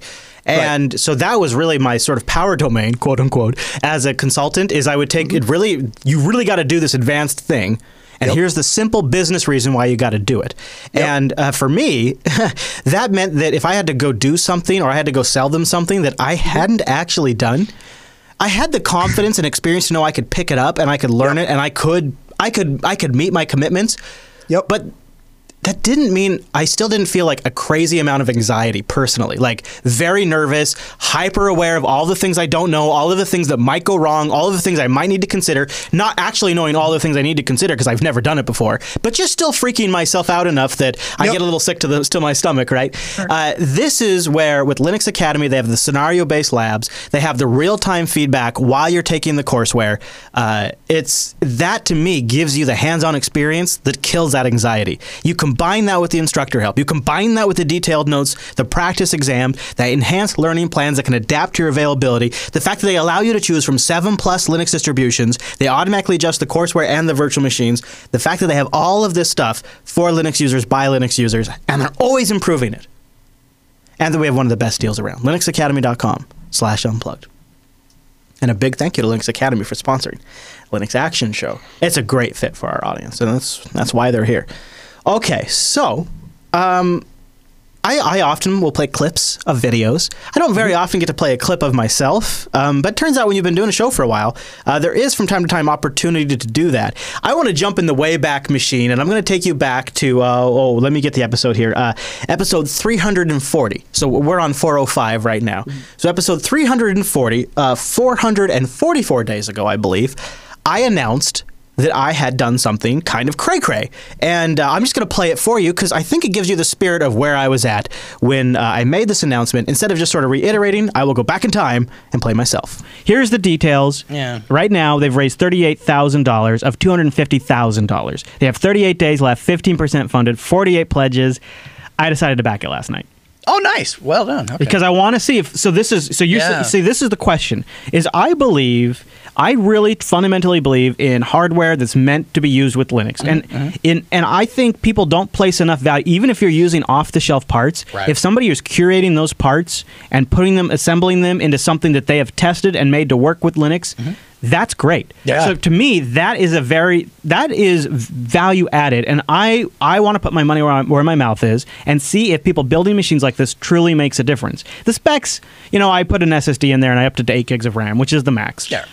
But specs wise, I'll probably use it for a little while and then give it to my son, if they ship. And I figure if they do ship, we'll have a review unit here on the Linux Action Show. And we can tell you if it's really, truly, the perfect Linux laptop. They did ship. They did ship indeed. Here we are. And no, I think I still kind of, I align with those things. I love the idea of Linux purpose-built hardware. Like when they go to the drawing board, it's for Linux. Not just, hey, we make this really great Windows laptop that could also run Linux. The difference is a computer manufacturer that makes a computer that can run Linux, or a Linux enthusiast that wants to make a computer. And how you set that up affects very drastically what you come out with the final product. So for those of you who have not been following for 445 days exactly what's going on, I'm going to play a little bit earlier clip from that show that just sort of sets up what the Librem is just for a moment, because you can hear, I think, maybe when you listen, you might hear a slight amount of skepticism in my voice. But you can also sort of capture the moment of where we were at and why we wanted something like this. So I think it's kind of relevant before we talk about the machine. All right. So while we're on the topic of crowdfunding, I don't know what to make of this. It's a laptop that promises to respect your essential freedoms. It's called the Purism, the company behind it, and they're launching the laptop called Librem. It's a 15-inch, nearly free of proprietary code laptop. Here's the design of it. Oh, wow. It echoes back to a MacBook Pro with a large trackpad, all metal case. Good. Yeah. Yeah, and it starts at different price ranges. Purism is launching this on Crowd Supply. The idea is it's going to give you a laptop where you don't have to run any proprietary drivers and no binary blobs in your distro. It's based on an Intel i7 4712MQ processor, 15.6-inch screen, 4 gigabytes of RAM, and a 4 gigabyte spinning hard drive, although you can tweak these things. 3 USB 3.0 ports, HDMI out, an expansion SD card slot, and a pop-down RJ45 gigabit adapter, as well as a Theros-based 802.11n Wi-Fi, 720p webcam, HD audio, and a backlit keyboard. And it will be coming preloaded with Triskel Linux. Triskel Linux, which actually it actually shipped with Pure OS or Purism OS. I go on to talk about how it doesn't actually totally respect your freedoms because it ships with an NVIDIA GPU. And I also talked about how the NVIDIA GPU was critical to my purchasing choice. Yeah, go ahead. Can we stop here for a second and just talk about, I don't know if we've ever talked about this on the air. I know we've talked about it off the air, though. Right from the get-go, I had some concerns about how they were marketing that computer, because the people that are and I'm stealing this from you, this is not my thought, but the people that are very, very, very conscious about making sure that everything in the entire laptop is free from the BIOS all the way up to the operating system, stuff like that. Those are not the kind of people that are worried about the super high-end hardware. Most of them are content, at least, on 10-year-old repurposed ThinkPads, and anything better than that is a brand new machine to them. And then you have another group of extremists, which is kind of, I think, where you and I fall in, which is we want native support on Linux, but on extremely high hardware, and we're willing to pay for that if it exists. And it seems like they try to make a really expensive high-end hardware and then market it to people that wanted totally free code, but then they didn't even really quite meet the totally free code part. So, and something I've talked about before, people who want a truly free machine are willing to buy a ThinkPad that runs Core Duo processors. Right. And people who want a MacBook don't really give a shit about what the BIOS is. And that's why I specifically stay. In fact, I kind of, watching it back, went into a bit of a rant about how important the NVIDIA GPU was, and I didn't give a shit because my machine is a tool, and I want to run video games on my tool from time to time. Yeah. And so I talked about how I felt it was a complete mismatch. However, they stuck to that so much so that they did Triskel-based PureOS, which uses Cinnamon and includes some improved drivers for the basic hardware of the Librem. I'm going to get to that in a little bit. But basically, it improves the trackpad. And they ship it now with PureOS, and they make the ISO available for download. And it's a good Cinnamon implementation. It's pretty solid. So they did eventually end up raising for the Librem 15 $584,000. They had a goal of $250,000. I funded something called the Early Bird. And the Early Bird was for people who wanted to get it right away. And so when I funded my Librem 15, I was promised a 4-core, 8 threads total i7 processor with an Intel 4600 GPU and an NVIDIA GT 840M graphics processor. I also upgraded it to a 500 gigabyte SSD and 8 gigabytes of RAM. I made that order on November 22nd, 2014. My total cost was $1,824 for the Ultimate Linux laptop, with a dedicated NVIDIA graphics, a quad-core processor, a 500 gigabyte SSD, cheaper than a MacBook might be, really. Crowdfunding it completed and was expected to ship on April 2015. It actually shipped on February 10th, 2016. And here's where things started to go a little awry. So it shipped about 300 days later than expected. Not horrible. 445 days from when I backed it. Mm-hmm. The unfortunate thing about that is in that time frame, there has been 3 generations of Intel processors. Now, this shipped with Haswell. Mm-hmm. Skylake is the current generation as of this recording. So if I were to buy an $1,800 laptop last week, I would get Skylake. Mm-hmm. I got Haswell. Better than Broadwell. So instead of getting the 4600, I got an Iris 6200 GPU. A pretty decent upgrade. But the first knock is instead of getting a 4-core processor, I got a 2-core processor with hyperthreading. So instead of getting 8 cores total, I get 4 cores. Not a big deal, but I did specifically want 8 cores. Probably for me, the biggest disadvantage is I didn't get that NVIDIA GPU. So not getting that NVIDIA GPU was pretty limiting. It means I have to use the built-in Intel Iris.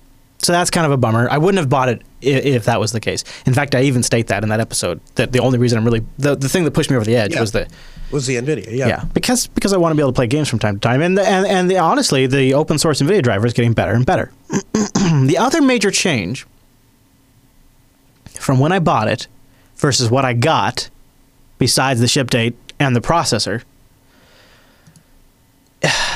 is it doesn't include an Ethernet port. Oh no! See that right there? That would rule the laptop out for me. I I can't get work done without an Ethernet port. Yeah, well, I can't either, actually. I quite honestly, the data set that I work with is too large. I have to have an Ethernet port. So right now I have it hooked up over Ethernet. What I did is there was something else included with the Librem that it wasn't originally on the spec. USB-C is on there. Right here. I got a USB-C port. Oh. Yeah. So that's probably their justification then. Yeah. So I got this guy here. I got an Anker ANKER USB-C Ethernet adapter. It's a gigabit Ethernet adapter, and it has a 3-port USB hub built into it. Okay. So I got a 3-port USB hub. So now I got let's see here. 1, 2, 3, 4, 5. I got 6 USB ports total now. 3.0 USB ports. So, I was able to work around the Ethernet thing, but I had to. And that was, two things, just in full disclaimer. I would not have bought this laptop if I knew it was going to come without an NVIDIA GPU. I would not have bought it. And Ethernet. Those are 2 deal breakers for me. I need dedicated graphics, and I need a dedicated GPU just because of the type of work I do. So that was sort of a bummer. The Ethernet adapter, though, over USB-C, I'm not using USB-C for anything else. Yeah. And honestly, you know what? If this was actually a MacBook, I'd have to have some stupid external dongle too. So, okay, whatever. And it's got a decent Wi-Fi. It's got a Theros. It works great out of the box. The Wi-Fi connects every time. It's been a super solid Wi-Fi adapter. So that works. No special crap has to be loaded. That just works. But those of you that have been listening to Linux Unplugged, there was another major issue that I ran into. A big deal breaker. Surprisingly, the biggest deal breaker that I didn't expect. I did not see this one coming at all. And that was the mother effing fan. The fan is unbearably loud. So if you took a laptop and you maxed out the fan noise that you've ever heard, like just totally full blast, that's what it was from the moment you turned on the laptop. The fan didn't have the appropriate, I guess, firmware or whatever, because maybe it's not open source, from the ODM to properly turn the fan down. So it just ran full blast all the time. Maximum fan mode. So loud I couldn't use it on air. It's just not even possible. So I did the only thing reasonable. I took its pants off. I took the bottom of the laptop off, and I began to investigate. Now, I want to point out, before I got this far, I tried everything. I tried Ubuntu 16.04, the beta. I tried 15.10. Of course, it had Pure OS. By suggestion of the chat room, by God, I even tried Windows 10. And I thought, Noah, if I have to come on the air and I have to say that the Librem 15 is a nice laptop, but you have to install Windows 10 to make it usable, I thought this is going to be devastating. And so as I'm installing Windows 10, I'm praying to the computer gods, please don't fix the fan problem. And so the installer boots up off the USB thumb drive, and the fan's still loud. And I'm like, okay, good. Okay, so far hasn't done anything. So then I install the Windows 10 desktop. It boots into Windows 10 for the first time. The fan noise, still crazy, unusably loud. I'm like, okay, good. The fan is still crazy, unusably loud. Windows didn't fix it. I install all the Windows updates. It downloads some interesting drivers, reboots. The operating system boots up, still fan. Fan still going crazy. Windows 10 did not fix the issue. Thank God. I immediately erased the hard drive and put Antigross Linux on here. Good. I'm feeling better. And now I took the only reasonable course of action, Noah. The only thing left to do is I took the pants off the bottom of this laptop. I opened it up. And I got to say, I'm looking at the layout here. I'm pretty impressed. Just looking at the bottom of this laptop, first of all, it was about 17 screws that I had to remove, but I could remove them. All probably Torx. Not so bad. Yeah, not so bad. No, there were tiny Phillips. But I have an open RAM slot here, so I might be able to go for more RAM. That's real nice. Right here is the hard drive. I could easily replace the hard drive. There's the Wi-Fi chip. Easy to replace that. And then down here is the battery. And then right here in the center, right there in the center, is the fan. One fan. The only thing I had to do is pull that one fan. So I pulled out the power cord. I disconnected the power connector from the fan. I'm hoping, kind of banking on, well, this thing does have an aluminum enclosure. Maybe that'll help distribute the heat. So right now, as I'm doing the show, I have it in low power mode because I've done a few things here. So once I disconnected the fan, mind you, this was my last resort. This laptop was literally unusable otherwise. It was so loud that if you walked into a huge room, say like a large living room, and this laptop was in the middle of the living room or off on a table on the side actually, you would walk into this large room and you would immediately hear this loud. Like, what is that? What is that loud? It was very loud. It was unusable. And the part of the problem is when you put it down on a table, that makes it even louder. It amplifies the sound. And so what I have done is I have unplugged the CPU power fan, and I've installed all of the P-State kernel stuff to manage my power states. Combining that with a GNOME extension, I can manually choose my different performance mode. So right now, I have my CPU limited to 14% maximum performance. I click high performance here, and now I have up to 3 gigahertz. It's a nice, I mean, the 2 cores this thing does have are super fast, over 3 gigahertz with turbo boost, right? There, I just hit 3.1 gigahertz right there for a second. And what I'm doing is I'm using INX to manage and monitor the temperature, to keep it below a certain temperature. Now, I know this sounds crazy, but so far, I've actually been able to play Star Trek Online, Borderlands 2, and Trine 3 without overheating my computer. And I did those things while syncing a huge ass Dropbox, a ridiculously inappropriate large Dropbox, installing software from the Arch user repository in the background, while also downloading Steam games. I was able to still manage to do all of that with the CPU fan disconnected. Now I know what you're thinking. This is ridiculous. You've spent $1,800 and you have to manually modify the machine to make it usable. That is true. That's what I was thinking. Yeah, that is a true statement. However, it depends on your perspective. If you look at this as like a kit car, it's a one-off kit build, right? That I'm now driving. Yeah.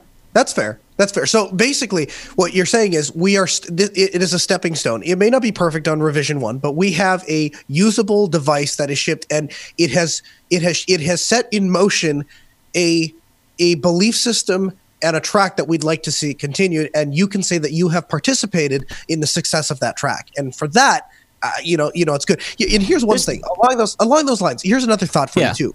If we're going to go as far as modifying the hardware, one other thing you might consider doing, instead of disconnecting the fan altogether, just throwing a resistor in where that fan plugs in, and you would have a fan, but just maybe just have it just enough to get just a little bit of airflow, so it gets air moving through the case there. So one of the other things that they've done that I kind of like, and it's funny because the Purism folks themselves have put in our comments on our very own show, this has been their statement. This is a screenshot I took from a YouTube comment that they made 3 months ago. The Librem is funded and shipping now. Reviews are coming in now, and they're very favorable. Yes, it is about the same retail price as a MacBook Pro or a MacBook Air, but the quality and features are superior to a Mac. We invite you to check it out. To me, that's setting the bench pretty high. Benchmark is now build quality of a MacBook Pro. Yep. Again, the fact that they've been targeting freedom-seeking, free software foundation backing, Triskel using users is a mismatch with the product that they're delivering. Mm-hmm. They have a bit of a mismatch again here. So in this picture, what I'm showing you is there are 2 toggle switches on the side of this laptop. They've just been cut into the side of the laptop, and then the switches are just shoved through the holes. They are nice. What these do is these are physical toggle switches to physically turn off the camera and the microphone. So you always know those devices are disabled. It's a hardware cutoff for the microphone and for the camera. That's badass, man. I think every laptop should have that. Here's the problem. That looks like shit. It is a hole in the side of my laptop with some really cheap switches that could easily break off when I'm taking it in and out of a bag for over. If they don't break off, even if you never used them, they look horrible. Looks horrible cut into the side of an aluminum laptop. So when you're coming at it from we compete with the MacBook Pro in build quality, then that means everything is up for analysis. And there's a couple of things that fall down. Right here. The Ultimate Linux laptop is shipping with a Windows key. Why is that a Windows key? In the product images that I backed, it was a square. It looked like a square. It kind of actually looked exactly like the square that used to be on the iPhone home button before they got Touch ID. There's like a little square on the iPhone button. It looked exactly like that. Yeah, like a rectangle, yeah. It's a Windows button. The Ultimate Linux laptop has a Windows button on it. Not a big deal, but if you're going to say you're better built than the MacBook, then you got to pay attention to the details here. You know what? I disagree. I think it is a big deal because I have people all the time. I make a very conscious effort not to refer to it as a Windows key, but the super key. And that is to try to break the Kleenex branding of computers. That all computers by default, the normal computers run Windows and have a Windows key. And if you want to hack together Linux on there, then the Windows key serves other purposes. No. I have a super key that does a predefined action depending on the operating system I'm running. Windows just happens to call it the Windows key. And we need to make that change in our minds first. And in our vernacular. I like Colonel Panic in the chat room says, I call it the logo key. That's not bad. Logo key's not bad. Yeah. But that is disappointing. So can we, along just comparing it to the fit and finish of a MacBook? I mean, I'm getting nitpicky here because, I mean, we're comparing it to a MacBook. You can't really tell in this picture, and this isn't going to be something that affects all of the laptops, but my escape key and my F1 key are almost completely recessed into the case.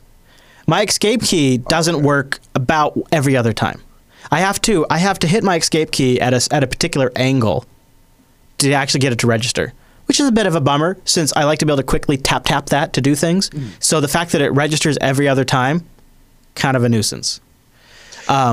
That I'm willing to say we should cut some slack on, if only because. No, I mean, if you're going to compare it to a MacBook, I would take a MacBook back to Apple if my escape and F1 keys aren't really usable. Absolutely, and I'm not saying that you shouldn't necessarily reach out to them and see if they do something about it. But when you have a company many times smaller than Apple, small little manufacturing defects might come, like that. And as long as it's not a widespread. Yeah, and then as the chairman has also pointed out, I mean, it's again not a huge deal for me. I don't really care. The F9 key does have an Internet Explorer logo on it. Jeez, man. Now again, for me, not a big deal, but you're comparing it. If you're gonna leave a comment on my video where I interviewed the founder, and you're gonna say they're shipping and they bid the MacBook in quality, then it kind of opens up the doors for me to compare it to a MacBook, right? I mean, I'm not trying to. I don't want to belabor the point, but last but not least, I was promised a backlit keyboard. I got a backlit keyboard, Noah. And it works kind of like this.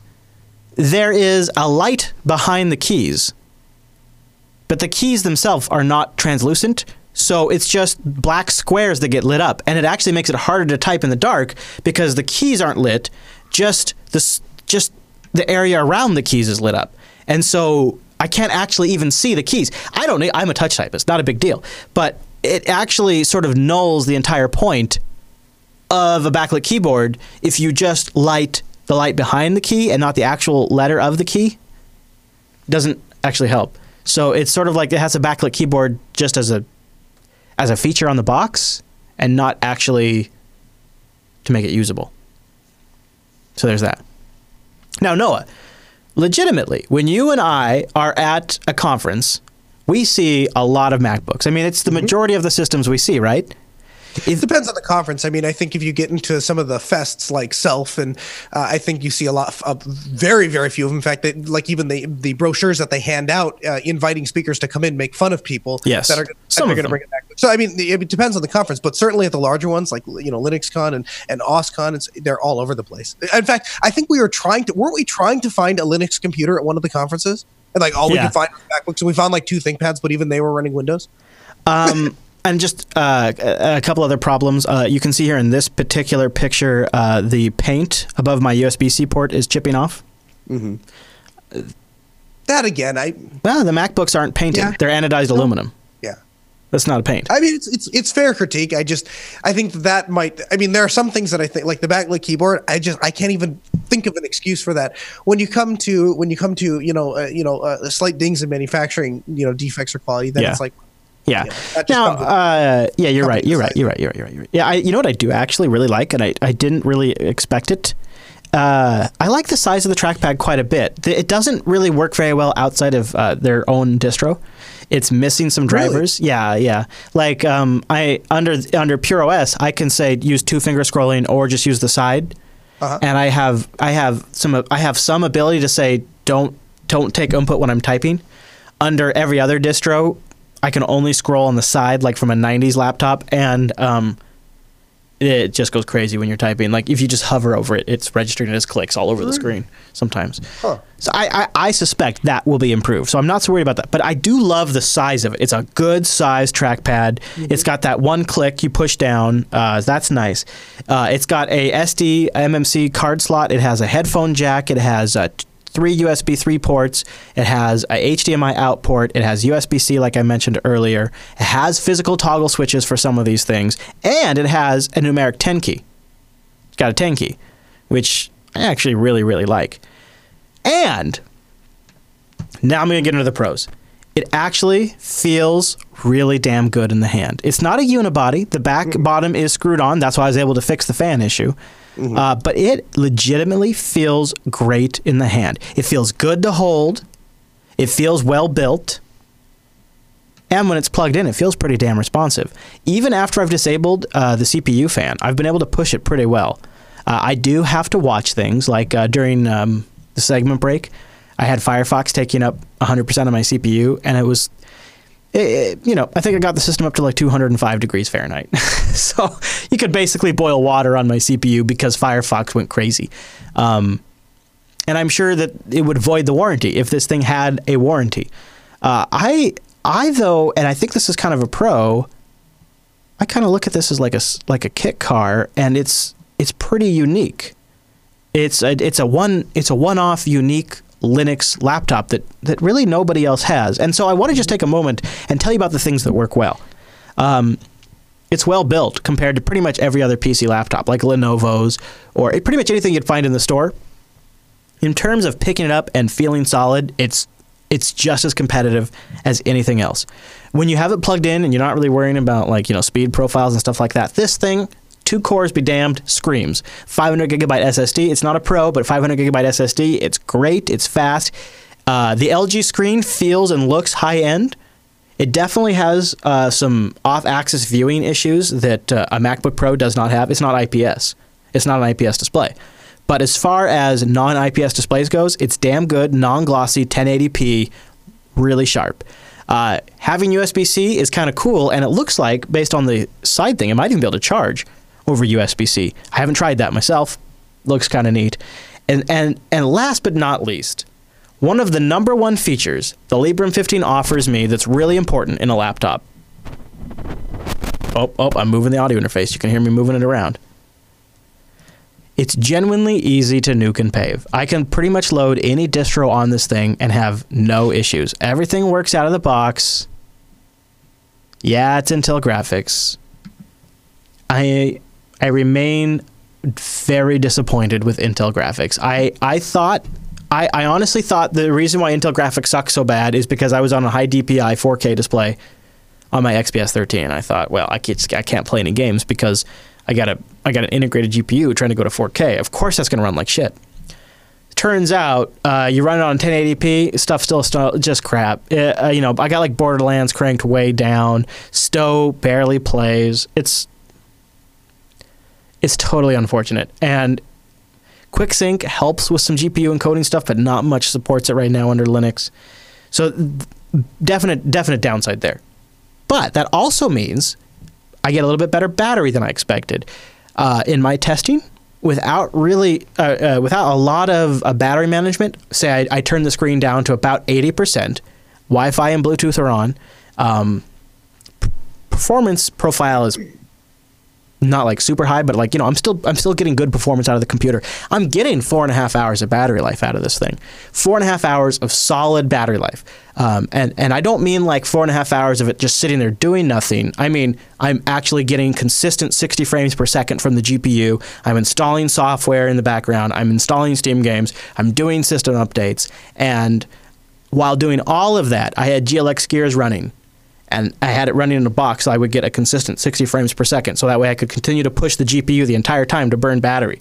Because everything I use is hardware accelerated. I'm either editing video, encoding video, or using Chrome, which uses hardware acceleration for video. So I wanted to test the GPU. And with pushing the GPU, I was able to get 4.5 battery life, 4.5 hours of battery life. I don't have like laptop power mode. I don't have any special. I just have the Intel P-State stuff installed, and I'm doing like a little bit of battery management there. But that's it. And I'm pushing the GPU 4.5 hours. 4.5 hours of battery life. I have a one-off special computer that almost nobody else has. It runs Linux fairly well. I mean, it runs Linux great. It just doesn't do it as well as I want because it doesn't have RJ45 jack or NVIDIA. But it runs Linux well. Pretty much any distro I want out of the box works great. Battery life is acceptable. The build quality feels good. I mean, overall, pretty nice computer. It totally falls short in the fact that now I'm totally paranoid about the thermals of the thing because I've disconnected the fan because it's literally unusable. And the very fact that they were willing to ship it like that, I mean, the balls, the balls to say that it is more competitive than a MacBook and then to have it shipped with the fan blasting 100%, it definitely doesn't quite nail the spirit of what I was funding. I wanted it. The GPU was a big deal for me. They didn't deliver on that. They got lots of reasons, lots of justifications. But like I said in that episode of Linux Action Show, that was a huge selling point for me. So here I am to say I think I feel a little burned. I feel like I wanted to support an initiative here, and I wanted to make a statement and say this is something that there is an audience for and that people demand. And Noah and I have said we go to these conferences, we see all these MacBooks. If there was something like the MacBook available for Linux users, it would be really great. And I wanted to test it. And I think I got a pretty good machine. I didn't end up with a computer that I would actually buy today. I wouldn't buy this computer brand new. I would buy ones very similar to it, but I have a very different use case for a computer with all Intel graphics than I do for a computer with a 15.6-inch screen. I want Ethernet. I want dedicated graphics. For something that's more portable, that's not where my requirements are. But for my actual work machine, that's a pretty high requirement. But now that I have it, I mean, I don't know. It feels overall like it's worth keeping. Do you know what I mean? Like now that I have it, it feels like it's worth having. Yeah, I mean, the keyboard experience overall is pretty good with the exception of the Escape and F1 key. The screen is pretty good. The performance is great. USB-C is fun to play with. It's got HDMI out. It's 1080p, which is what I need for production purposes here for shows. Yeah, if you can use it without it overheating. So a couple things come to mind. The first is, I just reiterate one last time is, even if they don't get it on a one-off, it's definitely a track worth following, and it's definitely something I think that we all want to support to see it get better because, they might not get it on the first try, but if nobody bought the laptop, it would have never gotten off the ground. Now they can go back and, they can take this, they can watch this episode, they can take your critiques and go back to the drawing board and see if revision 2, we can fix some of those problems. And that's how you get a finally polished product is you get something out, you find out what people don't like about it. And to some degree, Chris, you are a very, very detail-oriented person to a degree that I have not experienced before. And there are plenty of times that I have found other laptops, and when I compare them, I'll give you a perfect example. When we went to one of the conferences, I physically touched and held and played with a Librem laptop, right? And at that time, I would not have told you there was a significant difference between a MacBook Pro and that the computer. And this is standing at a place where I had plenty of examples of MacBook Pros, and I could touch and play with it. And it takes somebody like you to actually put it in your hands and try it and play with it and basically beat on the thing until you find where the breaking points are, and then they go back and then we fix that stuff. So I think it's important to keep that perspective in it, and so I am glad that if you decide to keep it, I am glad that you end up keeping it, and I hope that they take the profits that they've made off of that first revision and continue down the path of making a really premium quality laptop for other users. Now that said, I got to ask you a couple questions, and I guess my first is, and I think I kind of know the answer. If your mother or your grandmother or your sister or your brother was looking for a laptop and they said, hey, Chris, I'm looking for a really nice laptop and I don't have a ton of requirements. I watch a couple movies on YouTube. I check my email, maybe do a little light gaming or maybe a little light video editing or photo editing. Would you be comfortable sending them down the Librem path? No. And, when the Librem came on the scene, I kind of tried to watch for signs from System 76 like, what do you guys think about this? Because this is kind of barking up your tree here, and they're kind of coming here saying they can do something you can't do. And I think what I'm walking away with is it's way harder to do this than it seems like, as people who are like, well, I know how computers work, I know how Linux works, and I kind of have an idea of what would be a good product. Yeah, that doesn't translate to actually shipping a product that works. And so when I think about it in that perspective, when I think System 76 has been around for 10 years, these guys have been around for 445 days. Pretty amazing how close they got for a first attempt. Like, legitimately, you got to give it to them. Like, there's a lot of, but they went from not having a company to forming a company and actually delivering a product that got damn close, just missed on some really important key points. And I got to think if they could actually survive by the third iteration, they'd probably have something here. Yeah, for sure. The issue is I spent $1,800 for a prototype. That's what you get when you crowdfund something, right?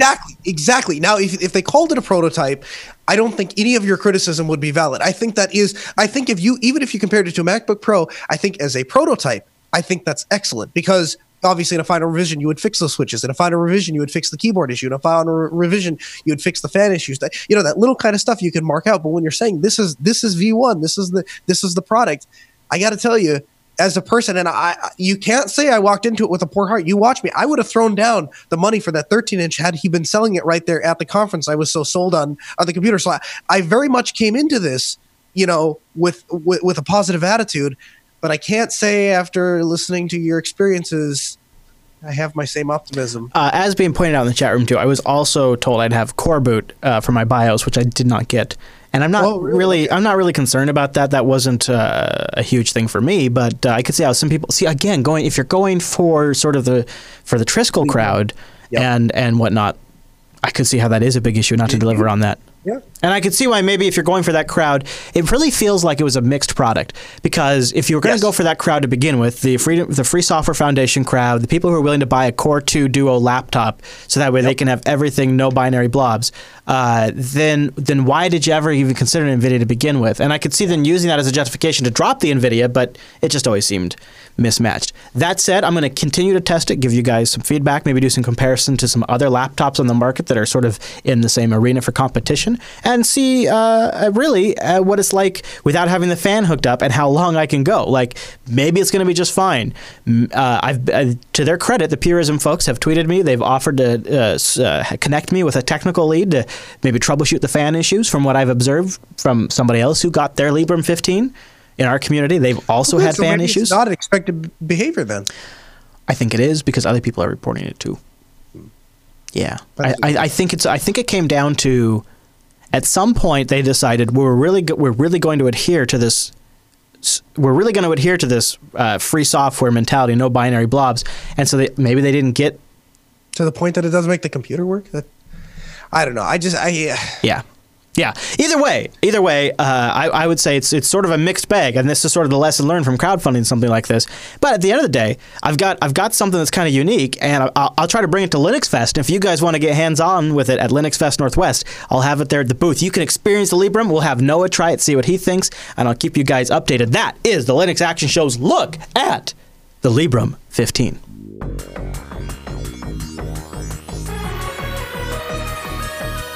That brings us to the end of this week's broadcast. But before we got to get out of here, I got to give a shout out over to the folks at System 76, in business for a decade, making machines born to run Linux, and they're doing it right.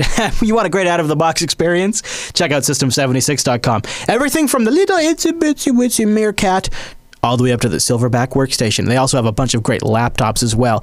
Like my bonobos, I got two of them in studio, the Oryx Pro, an ultimate desktop killer, and the Lemur, a sub-$1,000 ultra portable. Go check them out, System76.com. And if you want a workhorse for media production, I can give a personal recommendation for the bonobos. I got two of them in studio. System76 creates machines designed to run Linux well. So that way you don't have to fight with things like fans, or not having an Ethernet port, or just drivers not working.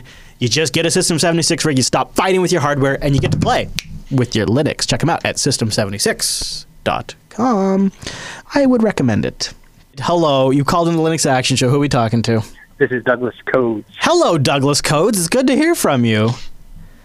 What's on your mind? Just calling in. Long-time listener, first-time caller. Love it, love it. And have you been watching for at least 445 days? No, I have not. I've probably watched about a year and a half, 2 years. Okay, so you're close. Right. So you haven't been here for the entire saga, but you've been here for some of the Libram saga. The Libram saga is very entertaining, and I have been enjoying it. Sorry to hear that it wasn't everything we all hoped it was. It's okay. I mean, at the end of the day, I got a laptop. When you have technology that changes every 2 years, to have something that takes a year and a half to ship is probably not the best way to go. Yeah, I agree. But I'm actually looking to see if I can convince my boss to buy me the Oryx Pro. Well, there you go. Good thinking. Well, Douglas, thank you for calling in. It was good to hear from you. All right. So let's see. Enjoy the rest of your day. Yeah, thank you, sir. Okay, Noah, what do you say I take the first email on this week's feedback? It comes in here, let's say Hard. His name is Hard. I like the last couple of episodes where you installed some hardware, or some software, that is hard to install. You may notice someone in the chat room said, this is turning into an episode of BSD Now. And I agree. Every now and then, that's nice in between interviews and reviews. Would you try to do a production-grade install? I know it's a lot of work, and most of the time, Docker images are provided. But he goes in to say, it'd actually be kind of interesting to see what you have to do to make something production-ready. How the hell can we do that, Noah, and not make it crazy-ass boring? I think we'd have to do, pre-recorded segments, essentially. And it's something we could definitely work on. It's just that... it takes a little bit of planning. And I think that, if you watched last week's episode, you'd have to watch it live because a lot of the other stuff gets cut out. But you run into a lot of problems. And there are problems that, last week was a bit different because I had an inordinate amount of time stuck behind my computer because just had a baby and I couldn't leave the house. But ordinarily, I'm out doing, work because I have a full-time job and you have other shows to do. So to do a segment like that it requires a significant amount of time on our end to actually make it happen. We'll definitely make it. It's good. We've done actually a couple of them. We have, and the reason that I included the email is because email like that is really what drives the show. Because when we find time, or when I find, when I find say, I really want to do more for the show. How can I do it? Those are the kind of pieces of feedback we look at to say, okay, that's what the viewers want. Is they want to do stuff like that. When you just write in emails and complain about stuff, then that doesn't really fix anything. Yeah. So really appreciate that. You want to take Kyle's email about becoming a sysadmin? Yeah, for sure. So Kyle writes in and he says, I'm interested in becoming a system administrator, but every job posting I find requires a degree or years of experience. Where should I look to get some experience related into the field? I'm joining Linux Academies today and I'm working towards a cert.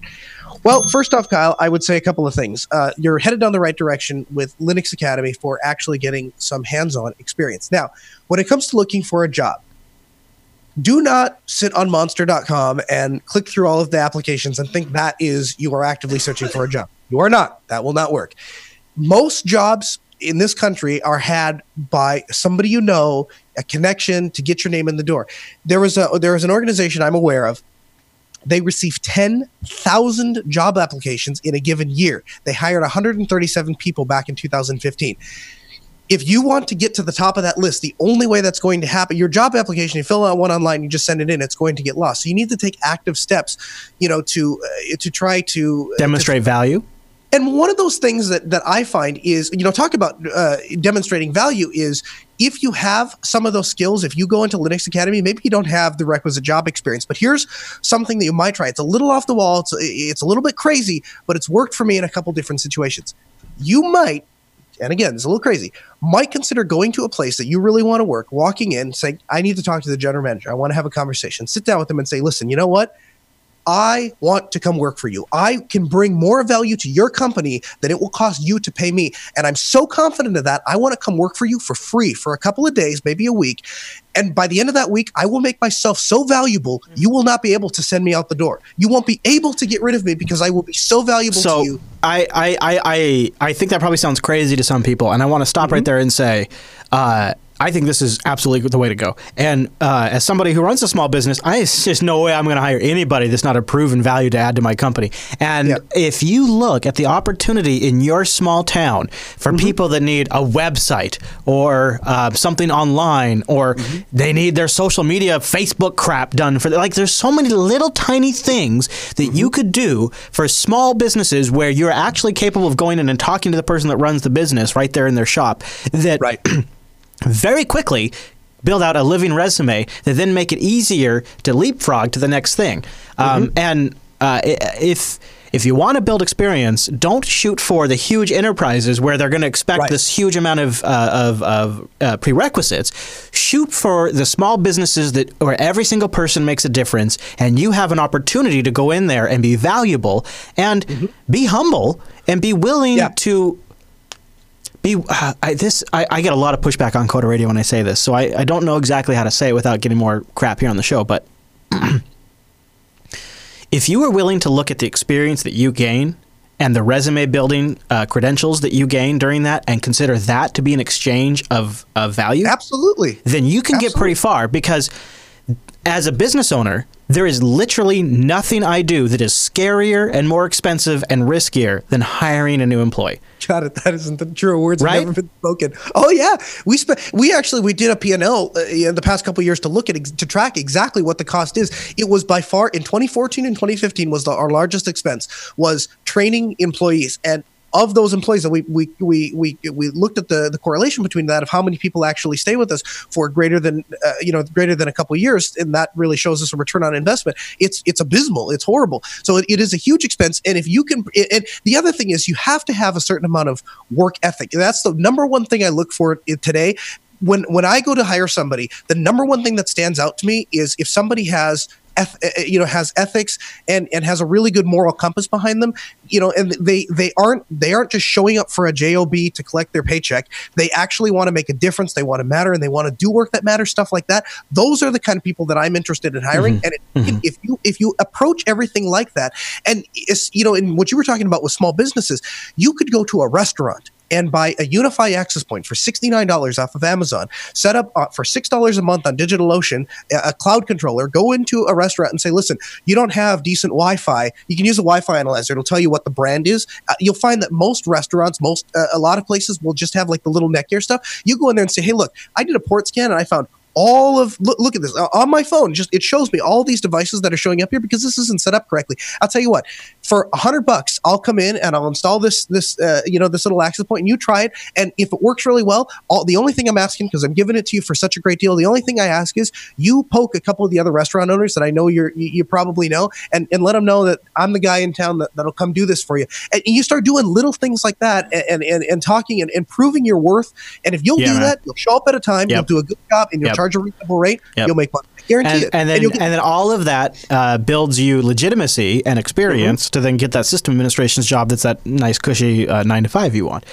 So Corey W. writes in with our last email. He says, I'm looking at 2 routers, and I can't decide which one, but it's due to the different operating systems. What is Libre CMC and OpenWRT? I know that they're like Ubuntu and a Fedora, kind of essentially, but I don't understand which is the point of one over the other. Probably everybody in the audience knows OpenWRT, an alternative firmware for routers that is free and open, but Libre CMC, which is a Libre embedded Linux distro. Have you heard of Libre CMC before, Noah? I have. It's basically my understanding of it anyway, and I'm by no means an expert when it comes to router firmware, but my understanding is that LibreCMC is a more freedom-respecting firmware for your router. In fact, if I'm not mistaken, I believe that's the firmware that's used in the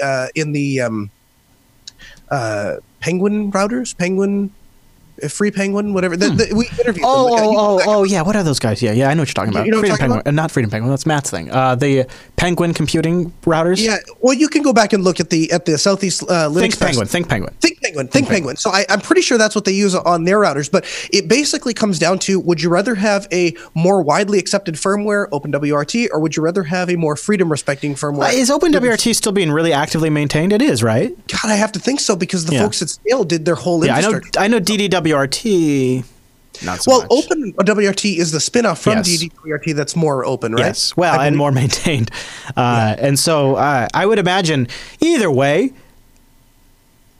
heads and above, way better than the factory installed firmware on any of these piece of crap routers that are riddled with security issues a year after they've been on the market, oftentimes 3 months after they've been on the market. They are devastatingly insecure and a complete and utter incompetence on the part of the manufacturers and literally putting the privacy and security of people all around the world at risk. So replacing those firmwares with Libre CMC or OpenWRT or I don't care what, even pfSense is way better.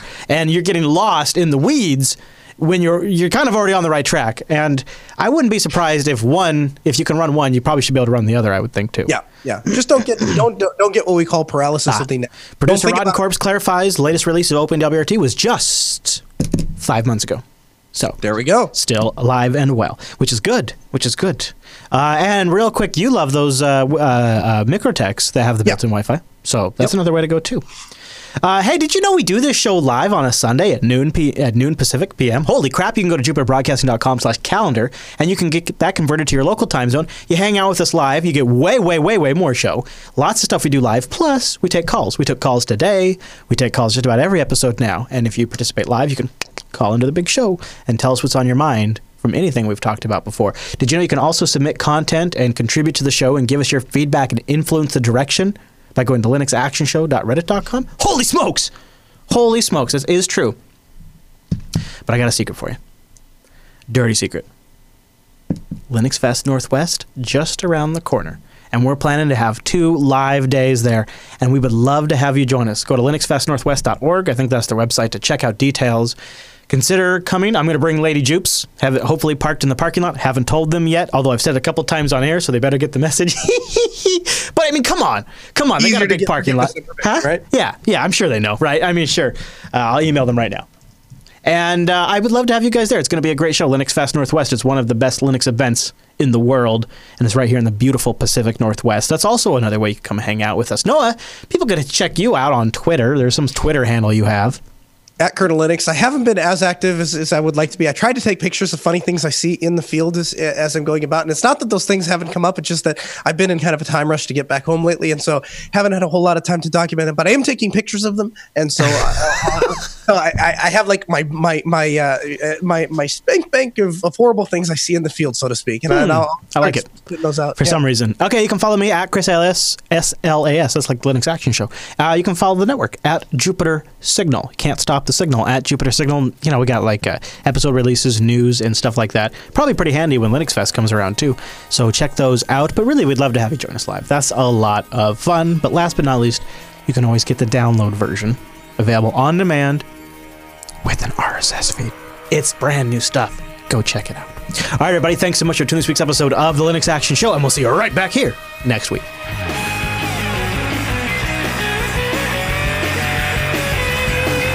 This is really how mad I am at this. What's the matter? What's the matter, baby? This is as bad as Windows. Uh-oh.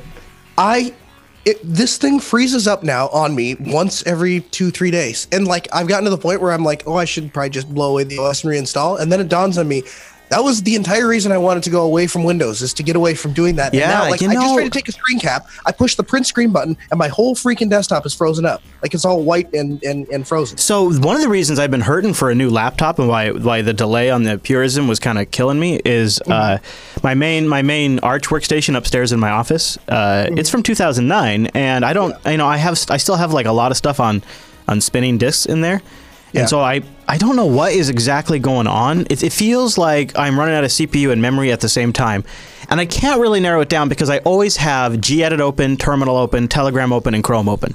And usually VLC open. And so I have those 5 applications running, but that's it.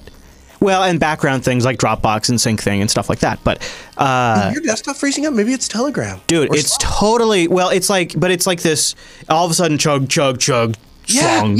Yeah. And then it's just totally hung. Are you using Chrome? Yes. You are? See, I've heard it's a Chrome thing. I mean, Firefox, but I have Chrome open because the stupid Hangouts thing. So I'm wondering if it's a Chrome thing, actually. Huh. Because it seems to be triggered like when I'm opening a bunch of tabs in Chrome or something like that.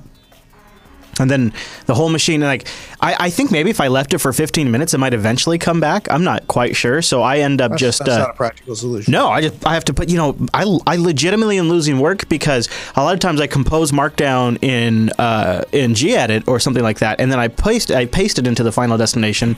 And so just in that like 30-second, I'm taking something from a website. Oh, I found this link. I'm going to open that in background tab while I write this up. And then my machine locks up and I've lost my work. I'm happy that this isn't just me. At first, I was starting to get mad at Ubuntu. Maybe it's a piece of software I'm running. You're the only person that has experience on a Mac that wants to act. That's not true. That is not true. No, that's not that true. I've talked to. I haven't met. Every one of those people at the conferences. And I talked to them. I asked every single one of them, and not one of them has ever once told me, "Yeah, I would run Linux if it was a better experience." All of them say, "Well, it works for me, and Mac OS works just fine." No, Mac OS is a train wreck. Mac OS has been a train wreck for years, and I'm not the only person saying that. And here's the problem. Here's the fundamental problem with switching people away from Mac OS is it does do a lot of the things well that you needed to do if those things are a pretty standard user selection of things.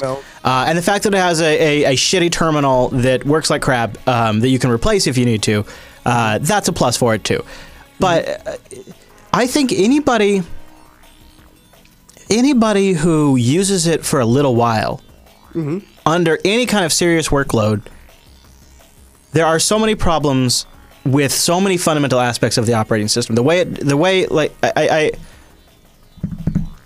You can't actually use it for serious work without running into issues with HFS Plus, for example. It's literally not possible, and it is a clown file system that has been around from the 80s. That makes ButterFS look like the fucking Cadillac of file systems.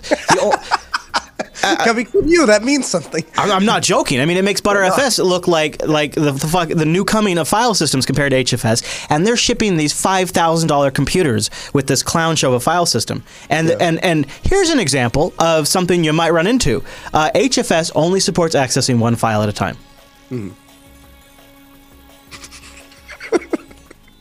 Think about that for a second. Think about all the things that are going on in your operating system in the background that you didn't even ask it to do that require accessing files.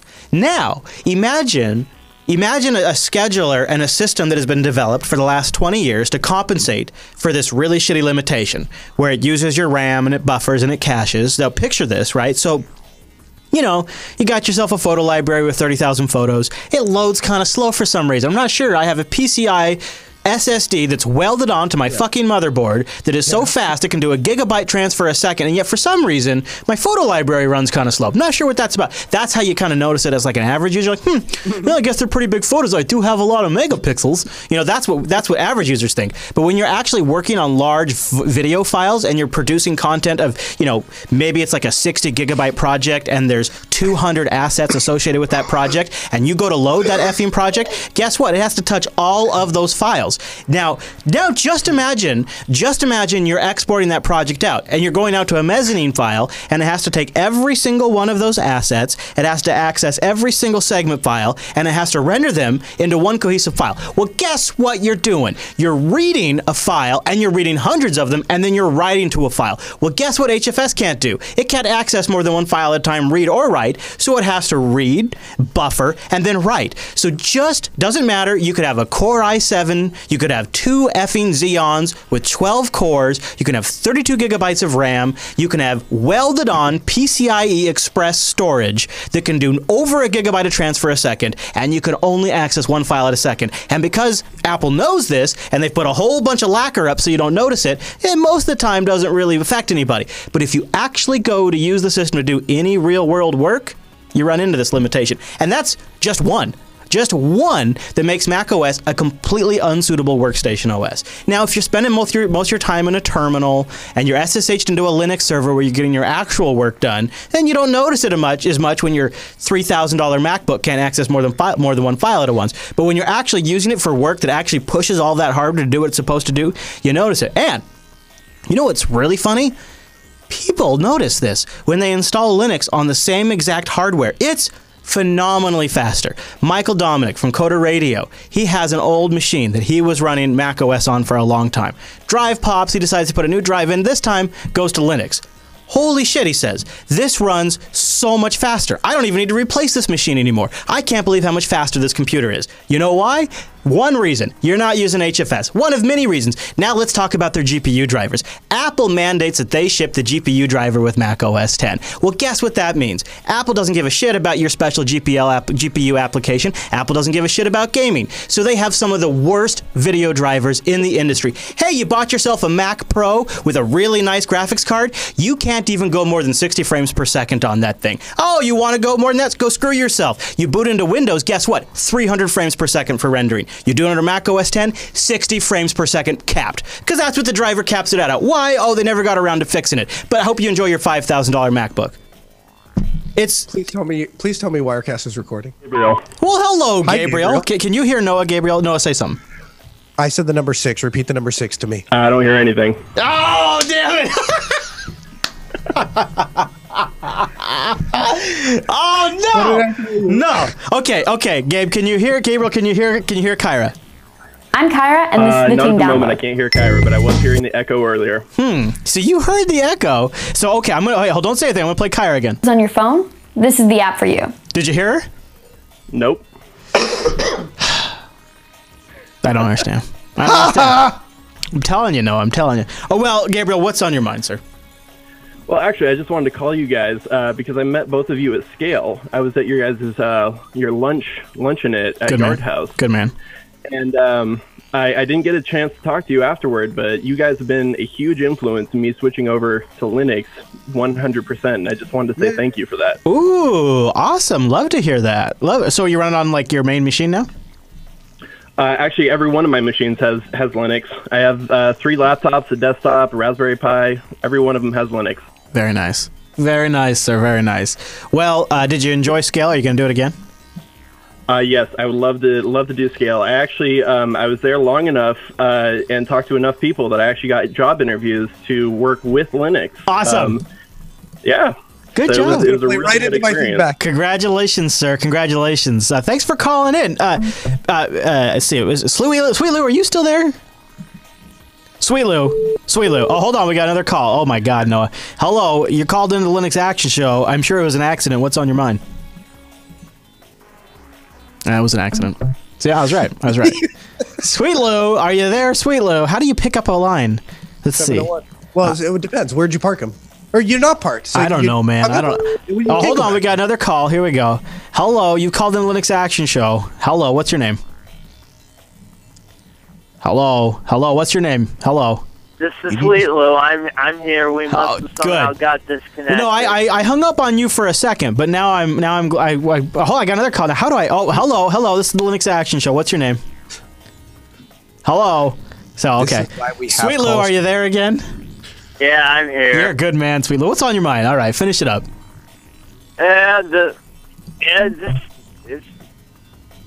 Librem pretty much screwed you over royally. I mean Purism rather. Well, yeah, I don't know. I mean, can you say that when you're crowdfunding something like that? I didn't go to a website and put an order in, right? Well, they made you wait for nearly 2 whole years, and then you got something like what you had. You're just rubbing it in. At that point, Sweet Lou, you're rubbing it in. All right, hello. You called in the Linux Action Show. Who are we talking to? All right. Everybody buckle up. I'm frickin' Batman. What? All right, in 3, 2. That's a Batman impression. No, that was. Don't even get me started. That wasn't my Batman impression.